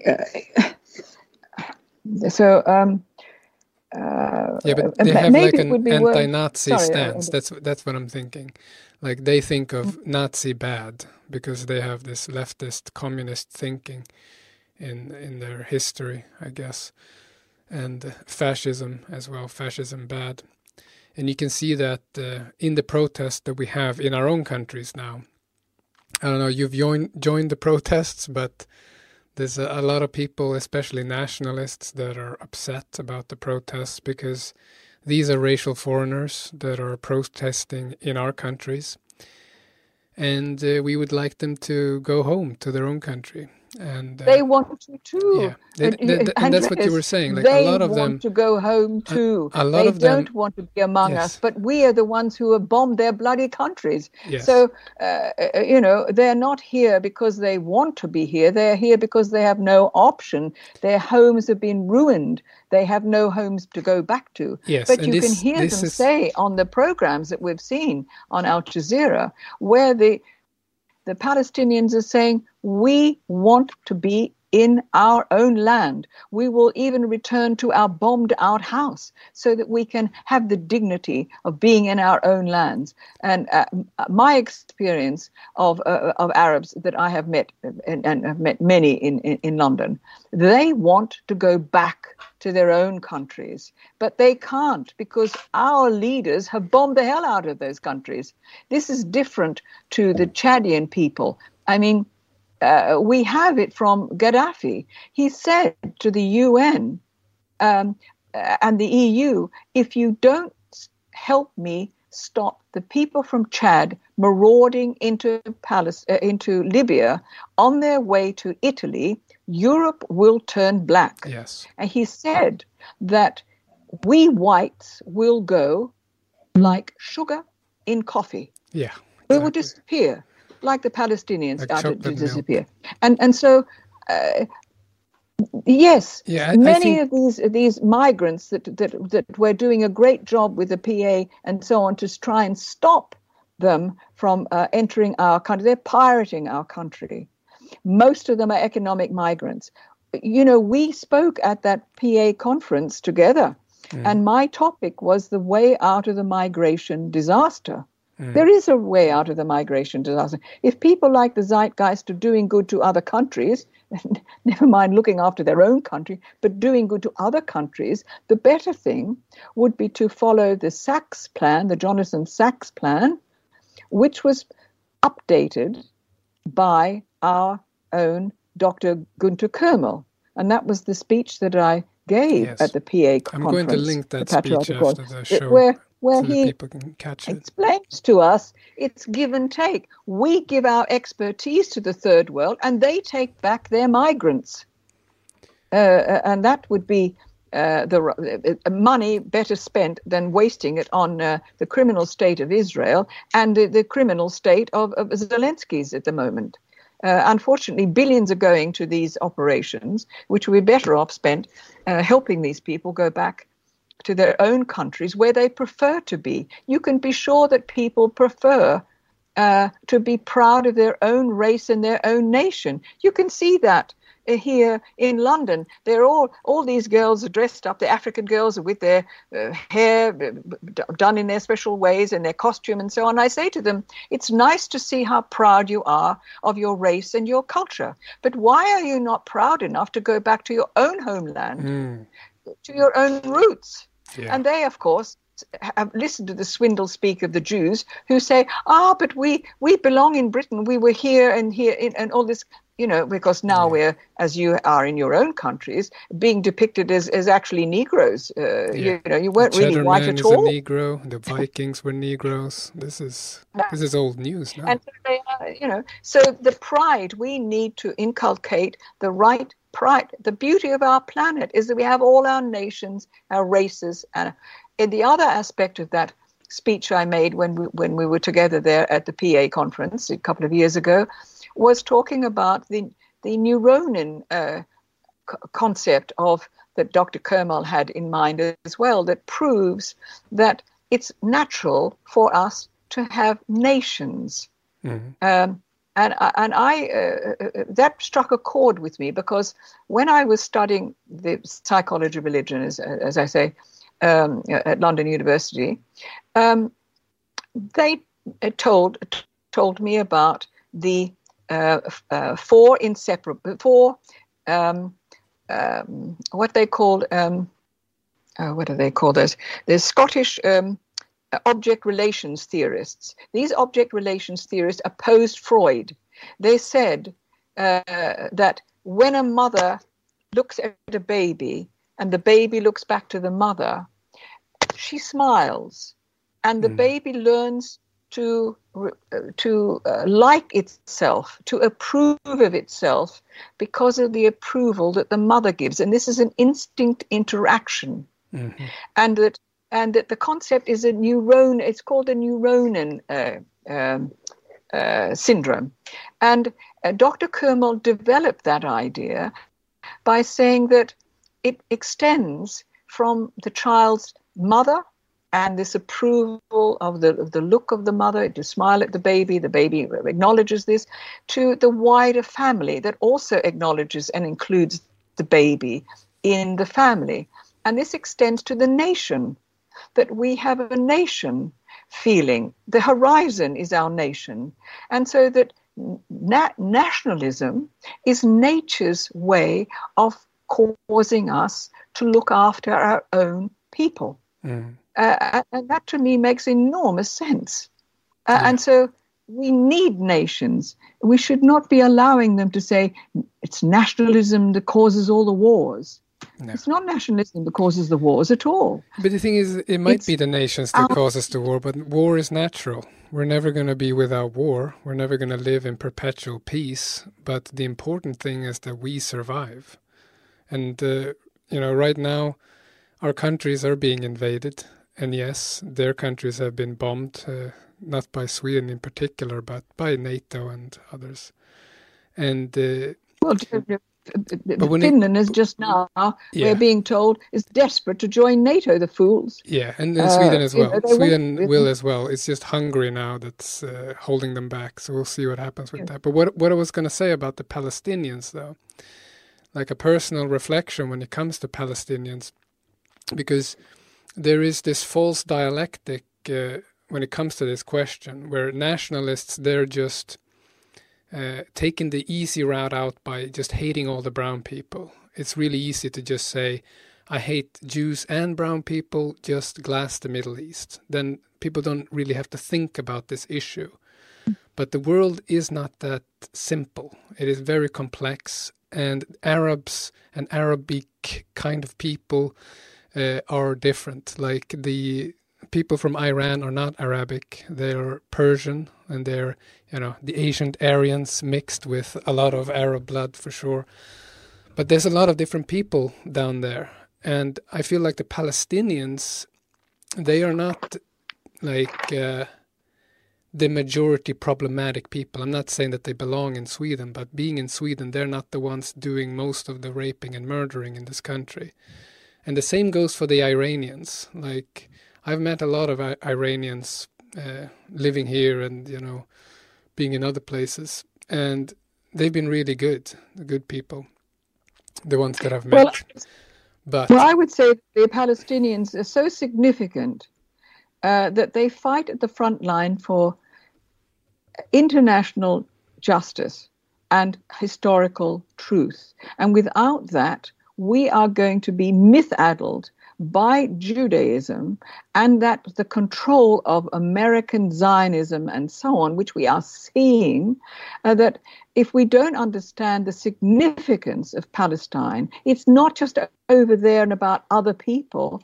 They really are fighting at the front line for all of us. Yeah. Because when they disappear, which is what Netanyahu is likely to succeed in doing, because that's what he's about, the myth-addledom that has taken over the only useful thing about Christianity and Islam is they both gave the warnings about what they called the deceivers, the brood of vipers, the synagogue of Satan. When I was in Iran, I learned about Khomeini. He said, our victory over the American Zionists was achieved by two things. One, unity, no Shia-Sunni divide. And two, never trust a Jew. Those were the two criteria for his success. Yeah. Now, so if we don't understand the significance of Palestine, it is the biggest advertising logo on the planet, Jerusalem. It's myth-addled everybody. And now it's the world headquarters for world Zionism. It's exactly what Hitler foresaw. It is a university for budding crooks and a bolt hole from international condemnation. If we don't understand the significance of this, we simply don't understand our own predicament. No. And just to say we're not interested in other people and we're only interested in ourselves, this moment is so significant for the possibility of our own freedom Palestinian freedom will mean our worldwide freedom away from this Judaic myth-addledom that is completely taken over. I quoted from Disraeli, from his novel, couldn't be more apt, 1845, he said, all the great events have been distorted, most of the more important causes concealed, some of the principal characters never appear, and all who figure are so misunderstood and misrepresented that the result is a complete mystification. Now, that has ended now. That's over. We are now seeing before our eyes exactly what Judaism is, made manifest. It is anti-Gentile. The whole definition is anti-Gentile. It is absolutely vital that we pay attention to Palestine, because our future depends as a race on Palestine's future as a race, because otherwise we will be able to not talk about anything. We will have a law that says all this that we have been discussing is completely impossible. We will be back to the 1984 idea of being in upstairs rooms, hoping that there will be no camera on us to state the bleeding obvious. Yeah. And this depends entirely upon the victory of the Palestinians over those Zionists. Yeah. It really does. That's how I see it, and I speak as a propaganda tool. I've been saying that a few times now, but for the people that are saying that it doesn't matter who wins this conflict, they just wish them both to die or disappear or whatever, I've been saying that, like, do you think that we're going to get less refugees if Israel manages to wipe out the Palestinians, or more refugees? Like, there's a difference between the Palestinians winning this and Israel winning this. Like, Israel disappearing from the face of the planet, that's going to take away a lot of the international crime. Like, it has been a Jewish powerhouse ever since it's been created. It's a safe house for international Jewish criminals that get convicted in our own country. Yeah, pedophiles. A lot of human trafficking and a lot of prostitution and drugs and weapons and all kinds of shit. Sorry for the ass. Coming out of this country that wouldn't exist. Like, if they were too busy fighting a war or being annihilated, they wouldn't be able to do all these things that they currently are doing. And it would be fantastic to live in a world without the Jewish powerhouse that's running world Jewry.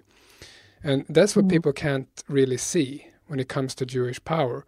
They're always looking for, I don't know, a smoking gun that's just super convincing. Like someone was saying in one of our chats the other day, they didn't understand how Jewish power had anything to do with Swedish politics, because we don't have we don't have a Jewish prime minister in Sweden, and we don't have Jewish ministers at all in Sweden. So therefore, there's no Jewish power running Sweden.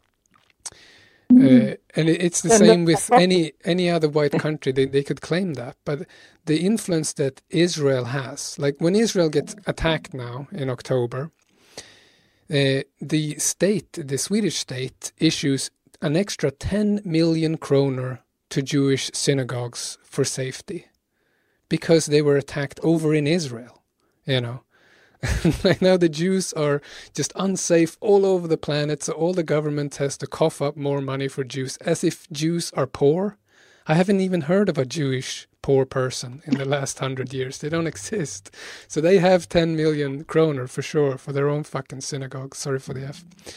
It's coming out now in the late hours. USA is run at the moment ostensibly by Biden, who isn't Jewish. So your friends who don't realize that there are proxies all over the place. And not only that, worse, some of our nationalists actually think that Israel is a racial role model. Yeah, role model, that's right. We should follow their example. Don't understand that that's not... The Jews don't see themselves as a nation, because that would be joining the hoi polloi. They are not a nation. They are the chosen people. They don't have to be a nation. Theirs is not a nation state. It's a Jewish state. It's a state that is meant to be racially superior to all of the Gentiles, which are subhuman, because they have raised the concept of psychopaths as the higher human, whereas of course clearly they are subhuman because they have no humane empathy. So we need to try to get across to our people the significance of Palestine and Judaism, to understand the Jewish question in particular, which is, on the agenda now. This is a perfect opportunity to so-called red pill your friends and family on Jewish behavior, because you see all the lies, the like you mentioned, the atrocity propaganda that they have been pulling out now is the same propaganda that they had in World War I and in World War II. The exact same lies. They have gas, they have ovens, they have beheaded babies, cutting up pregnant women's stomachs. This is what Jews were doing in the Bolshevik Revolution and in Russia and in Ukraine. All that kind of stuff. They're just projecting their own sick minds into the media that they own and control. So it's a perfect opportunity to red pill your people about Jewish behavior right now. And there won't be any mass repatriations of racial strangers from our countries before we have settled the Jewish question. It is literally paramount in this issue, because whoever... And there's also one thing that I think the Jewish worst nightmare is that the Arabs or the Muslim world will, realize that we are not the enemy and vice versa. So if we unite and realize enemy of my enemy is my friend. Yeah, you have a lot of non-white countries now waking up to this issue. And, if we can agree on one thing, put our forces in one place, we can make an impact. Because, I don't know, a lot of these brown countries don't have that much influence, but together they can definitely have an impact. Yep. So, well, they are showing their impact by withdrawing a great deal of their economics and stuff from them. So if they band together, but we don't have to be allowed to. We don't have to allow people to superimpose upon our conversation anti-Semitism, because I have a campaign website, as you know, to promote the first Jewish homeland option. We don't kill all of our predators. We don't kill all the sharks, the snakes, etc., that we know. And they are predators because they're anti-Gentile. But we don't allow them to our governments. We don't allow them to swim in our waters. They look sometimes like dolphins, but they are not dolphins, they're sharks. And, the two religions, the other Abrahamic religions, need to try to remember the warnings that were useful in both of those. And of course, now we are all under Jewish Bolshevism. I'm not sure that Putin's Russia is under Jewish Bolshevism, but we are. Yeah. It seems to me that Putin's Russia can't be under Jewish Bolshevism like Stalin was, because they want to regime change. So Putin's Russia has reinstituted Christianity over there. I know that they go over to Israel and all that sort of thing. Nevertheless, I know from family experience that the Russians have always been very anti-Judaic, highly anti. They never allowed Jews into the courts in Russia up until the time of the last Tsar. That's a fact. They simply never did. They may have had Jewish moneylenders there, but they never had Jews. Jews were never allowed in the courts, which is the reason why Chaim Weizmann, who was a Russian Jew, was very, very prominent in the Balfour Declaration. He was the author of it, because he knew the power that the Russian Orthodox Church had always. Were very, very against the Jews, and I know that from my own family background. So I think that Putin is perhaps not his Russia, I don't think, is neo-Bolshevism, but certainly we are all under Jewish Bolshevism, and Palestine is the border. It's the front line. Front line. If that collapses, there will be no hold in the miss. You were saying that when you were marching for a ceasefire, but a ceasefire, doesn't that mean they just go back to normal and then they take a break and they bomb them again? Or? I wasn't marching for a ceasefire. Okay, I was marching in the ceasefire rally. Okay. And what I was doing is holding up my poster at the turning point where they turn, where this huge number of turn at Victoria, where they would see they would be confronted with my placard. Yeah. I wanted to educate those marchers for them to know what they don't know.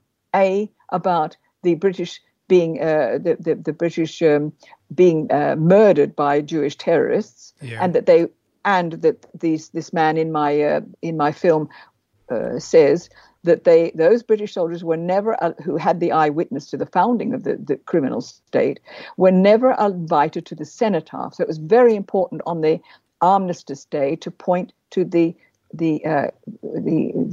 relationship between their march and the cenotaph and the ceasefire, which is what an armistice is, and also on the back of my placard talking about Herzl, the 1897 to disappear the indigenous.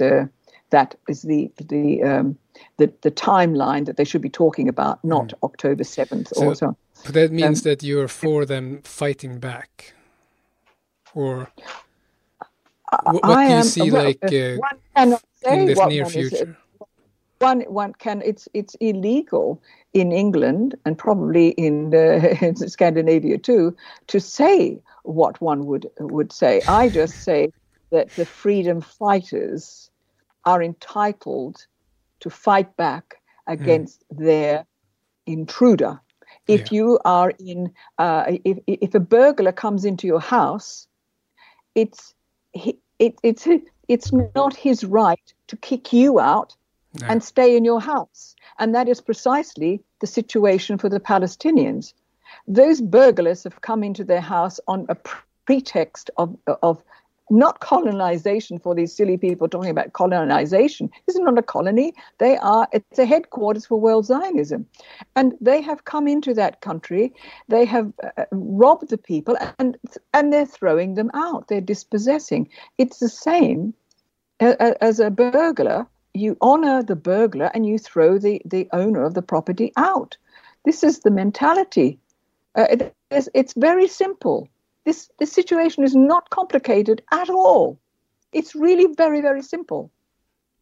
And just the same as I'm telling you, if someone burgles your house, they have no right to take over your property any more than Palestine is to be disappeared by these pirates, or our countries to be taken over, and we are to disappear by this artificial mass migration of these third world people coming to our countries, and most of them are economic migrants. Yeah, sure. And this is what PA is doing a hell of a good job, and your people at Nordic Frontier are doing a very good job of trying to point out to the public that these people are invading us. Sure. And it's being orchestrated. It's not by chance. It's being orchestrated, as Colonel Gaddafi pointed out, the great Colonel Gaddafi. It's the Jews! Yeah, as they say. I have some super chats coming in here. We have Duke of Folk. He says, "Thank you, Michèle Renouf, for your intellect and articulate manner of disseminating this info. Great guest. Hail victory from the US." Thank you very much.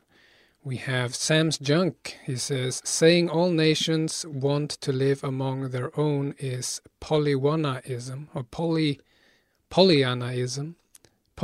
Pollyanna-ish, sorry. People come to the US from the Congo and from Central America where there are no wars." Yeah, I'm not sure what Pollyanna-ish is. But yeah, people living among their own is what we want to achieve. That's what we're about.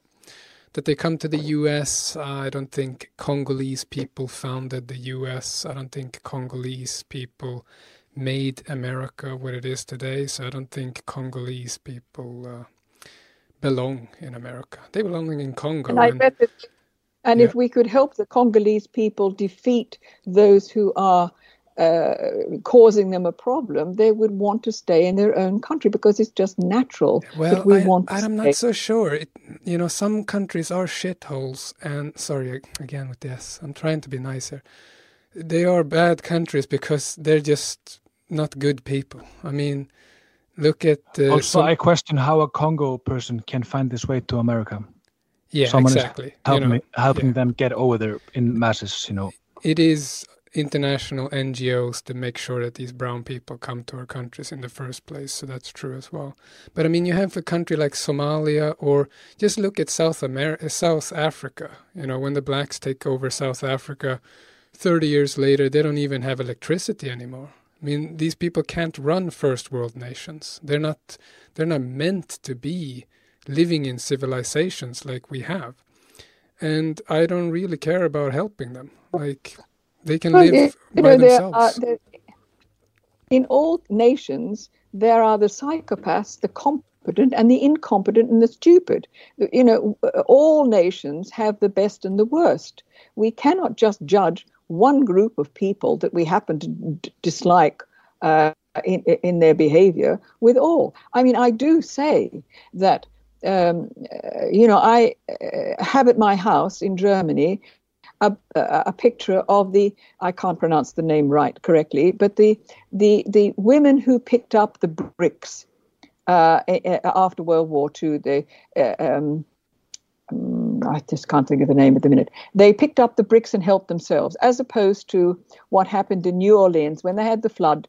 The blacks just put their hands up and say, help us, whereas the Germans, in their way, just picked up the bricks and helped themselves. Now, I do honor the Germans for doing that, and I do criticize the New Orleans people for doing this helpless stuff. But they can also learn.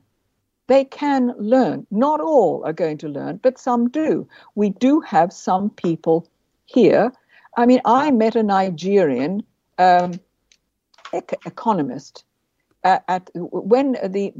there's a very big group called the Bruges Group, who were very anti the EU. And before we got out of the EU, they had a very big conference screened by the Sky News, etc., etc. And afterwards, I got up in the first question and I said, the EU is not all about business. It's about removing our borders and our history from our European countries, and of course, and I held up the EU maps, which show that all the nations are going to be wiped off the map, and of course, I was pretty much asked to leave. But afterwards, a black Nigerian came up to me and he said in front of other people, I can talk about my black race. I don't see why she can't talk about her white race and defend it. You see? Yeah. The only problem for that, and clearly he was an educated person, capable. There's no question he was capable. He's not one of these people who were just sitting there in New Orleans, help me, or the people who can't get electricity, as you were describing. But unfortunately, the blowback of that was that after I had a conversation with him, and I thought, this is very helpful, and he said he was grateful to the white race. And I said, why? He said, because they had brought Nigeria Christianity.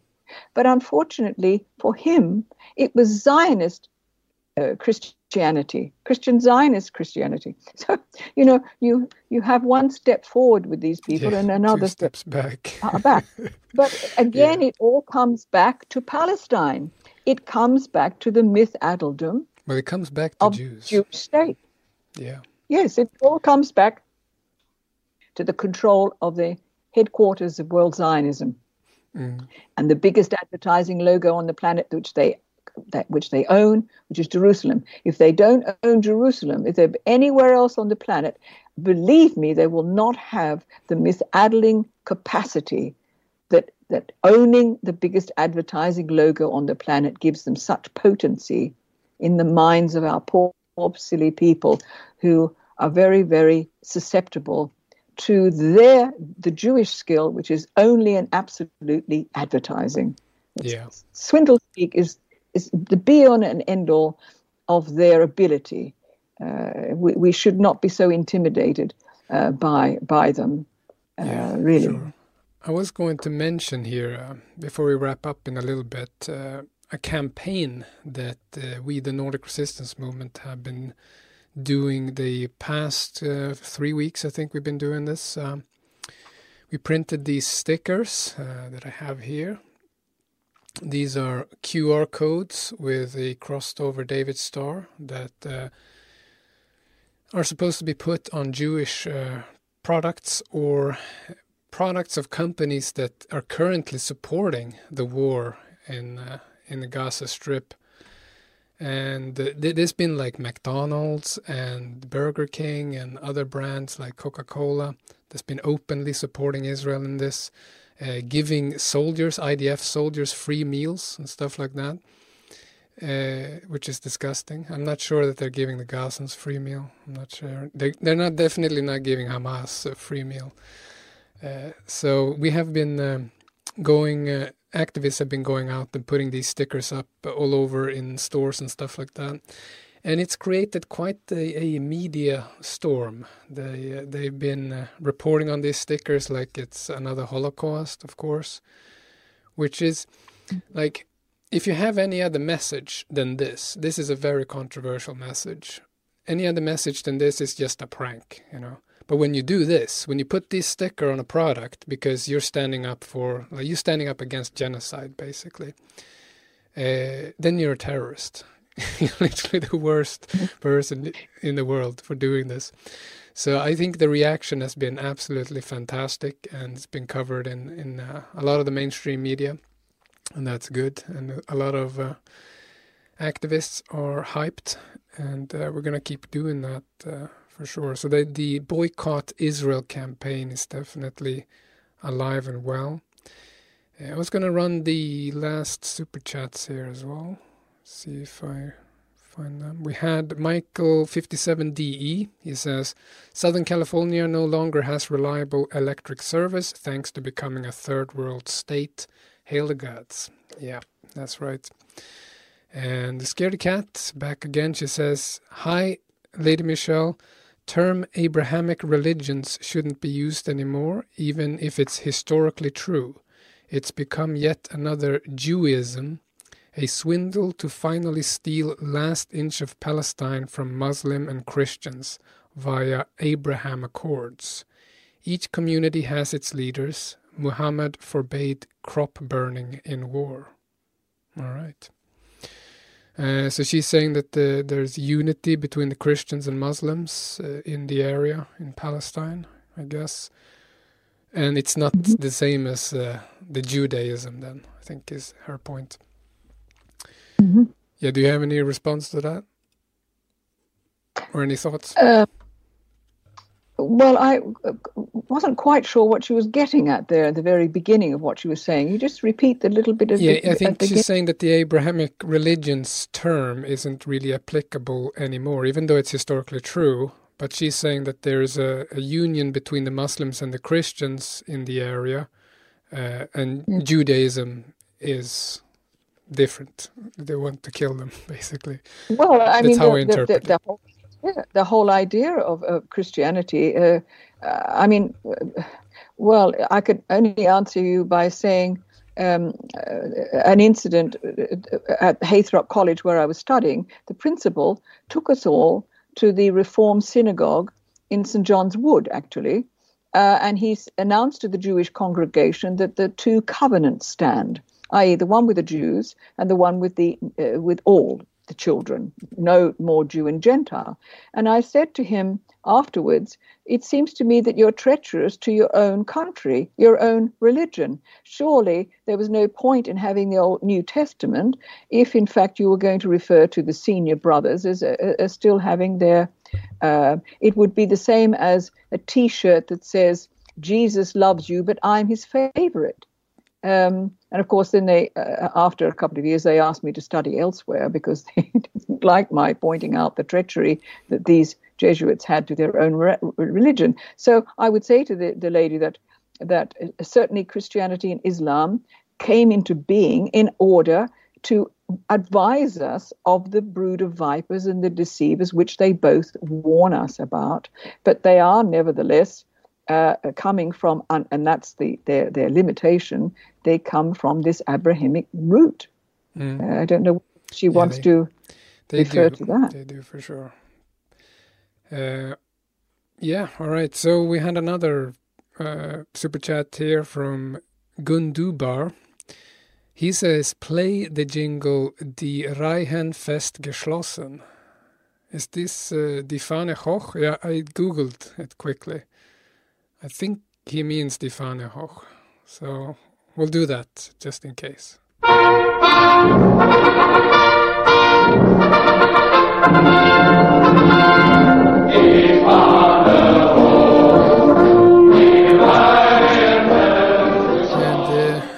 And if I'm wrong, I apologize. It's $18. Should I interpret $18 as donating $17.76? And I will be live streaming Alex Jones's video game? Maybe. No one has donated so far, so maybe there's no interest. And then I guess I won't do it. But I think it would be pretty cool if I did that. But if we're going to wrap up the conversation, it's been a really nice time. Do you have any last thoughts or words for our listeners about what's going on or about what we were talking about with Palestine, Israel? Well, I would certainly recommend that they watch Al Jazeera because you really do understand the predicament and you really do get a feeling of how heroic these people are, how very determined they are to maintain their own race and their own culture and their own homeland, the Palestinians. And really, they are hugely admirable, and they are a role model for us. So I would recommend you take an interest and look at how these people fight at the front line for historical truth and international justice for all of us. Yes. Long live Palestine. For sure. All right. We're going to sign... Colonel Gaddafi. Yes, that too. So it's been very nice having you on again. Thank you very much for joining us. Thank you for inviting me. And thank you to Charlotte for encouraging it. Yes. she's a great comrade to us all. She is indeed. And thank you for listening and watching. It is a visual podcast after all, and I hope you enjoyed it. We'll be back. This was episode 277, so you're not confused with last week's show. We will be back next Sunday, and I don't know what's going to happen, but I'm sure it's going to be exciting. So tune in then. During the week, you can follow us on Telegram. We have Nordic Frontier Podcast and Nordic Frontier Chat. You also have always NordicResistanceMovement.org. And if you want to follow my Hey Buddy videos, you can find them at Andreas Johansson NF on Telegram and on YouTube and on TikTok for sure. I got a few new videos out right now. Alright, with that I say don't be an English cigarette and hail victory. Hail victory.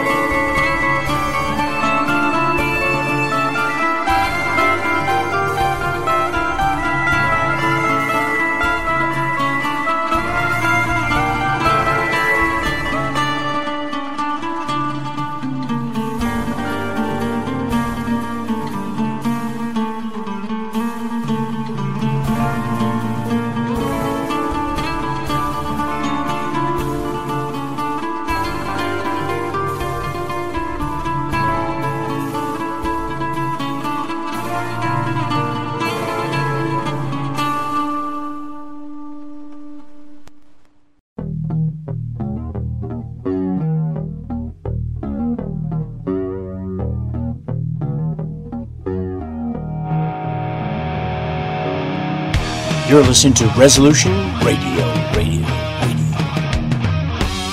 ResolutionRDO.com. Family, this is James Edwards, your host of the Political Cesspool. Folks, I want you to subscribe to the American Free Press, America's last real newspaper. Against all odds, AFP has and continues to publish a populist, independent print newspaper with an unparalleled track record. Founded by a dedicated group of experienced patriots, AFP pulls no punches and tackles the most controversial and pressing issues facing America from an America First perspective. I've worked with the American Free Press since even before the beginning of TPC. Now that's something. You can subscribe to the print edition by visiting AmericanFreePress.net today, or simply pick up a handy digital edition subscription. However you do it, subscribe to the American Free Press, America's last real newspaper, by visiting AmericanFreePress.net or by calling 1-888-699-NEWS, AmericanFreePress.net.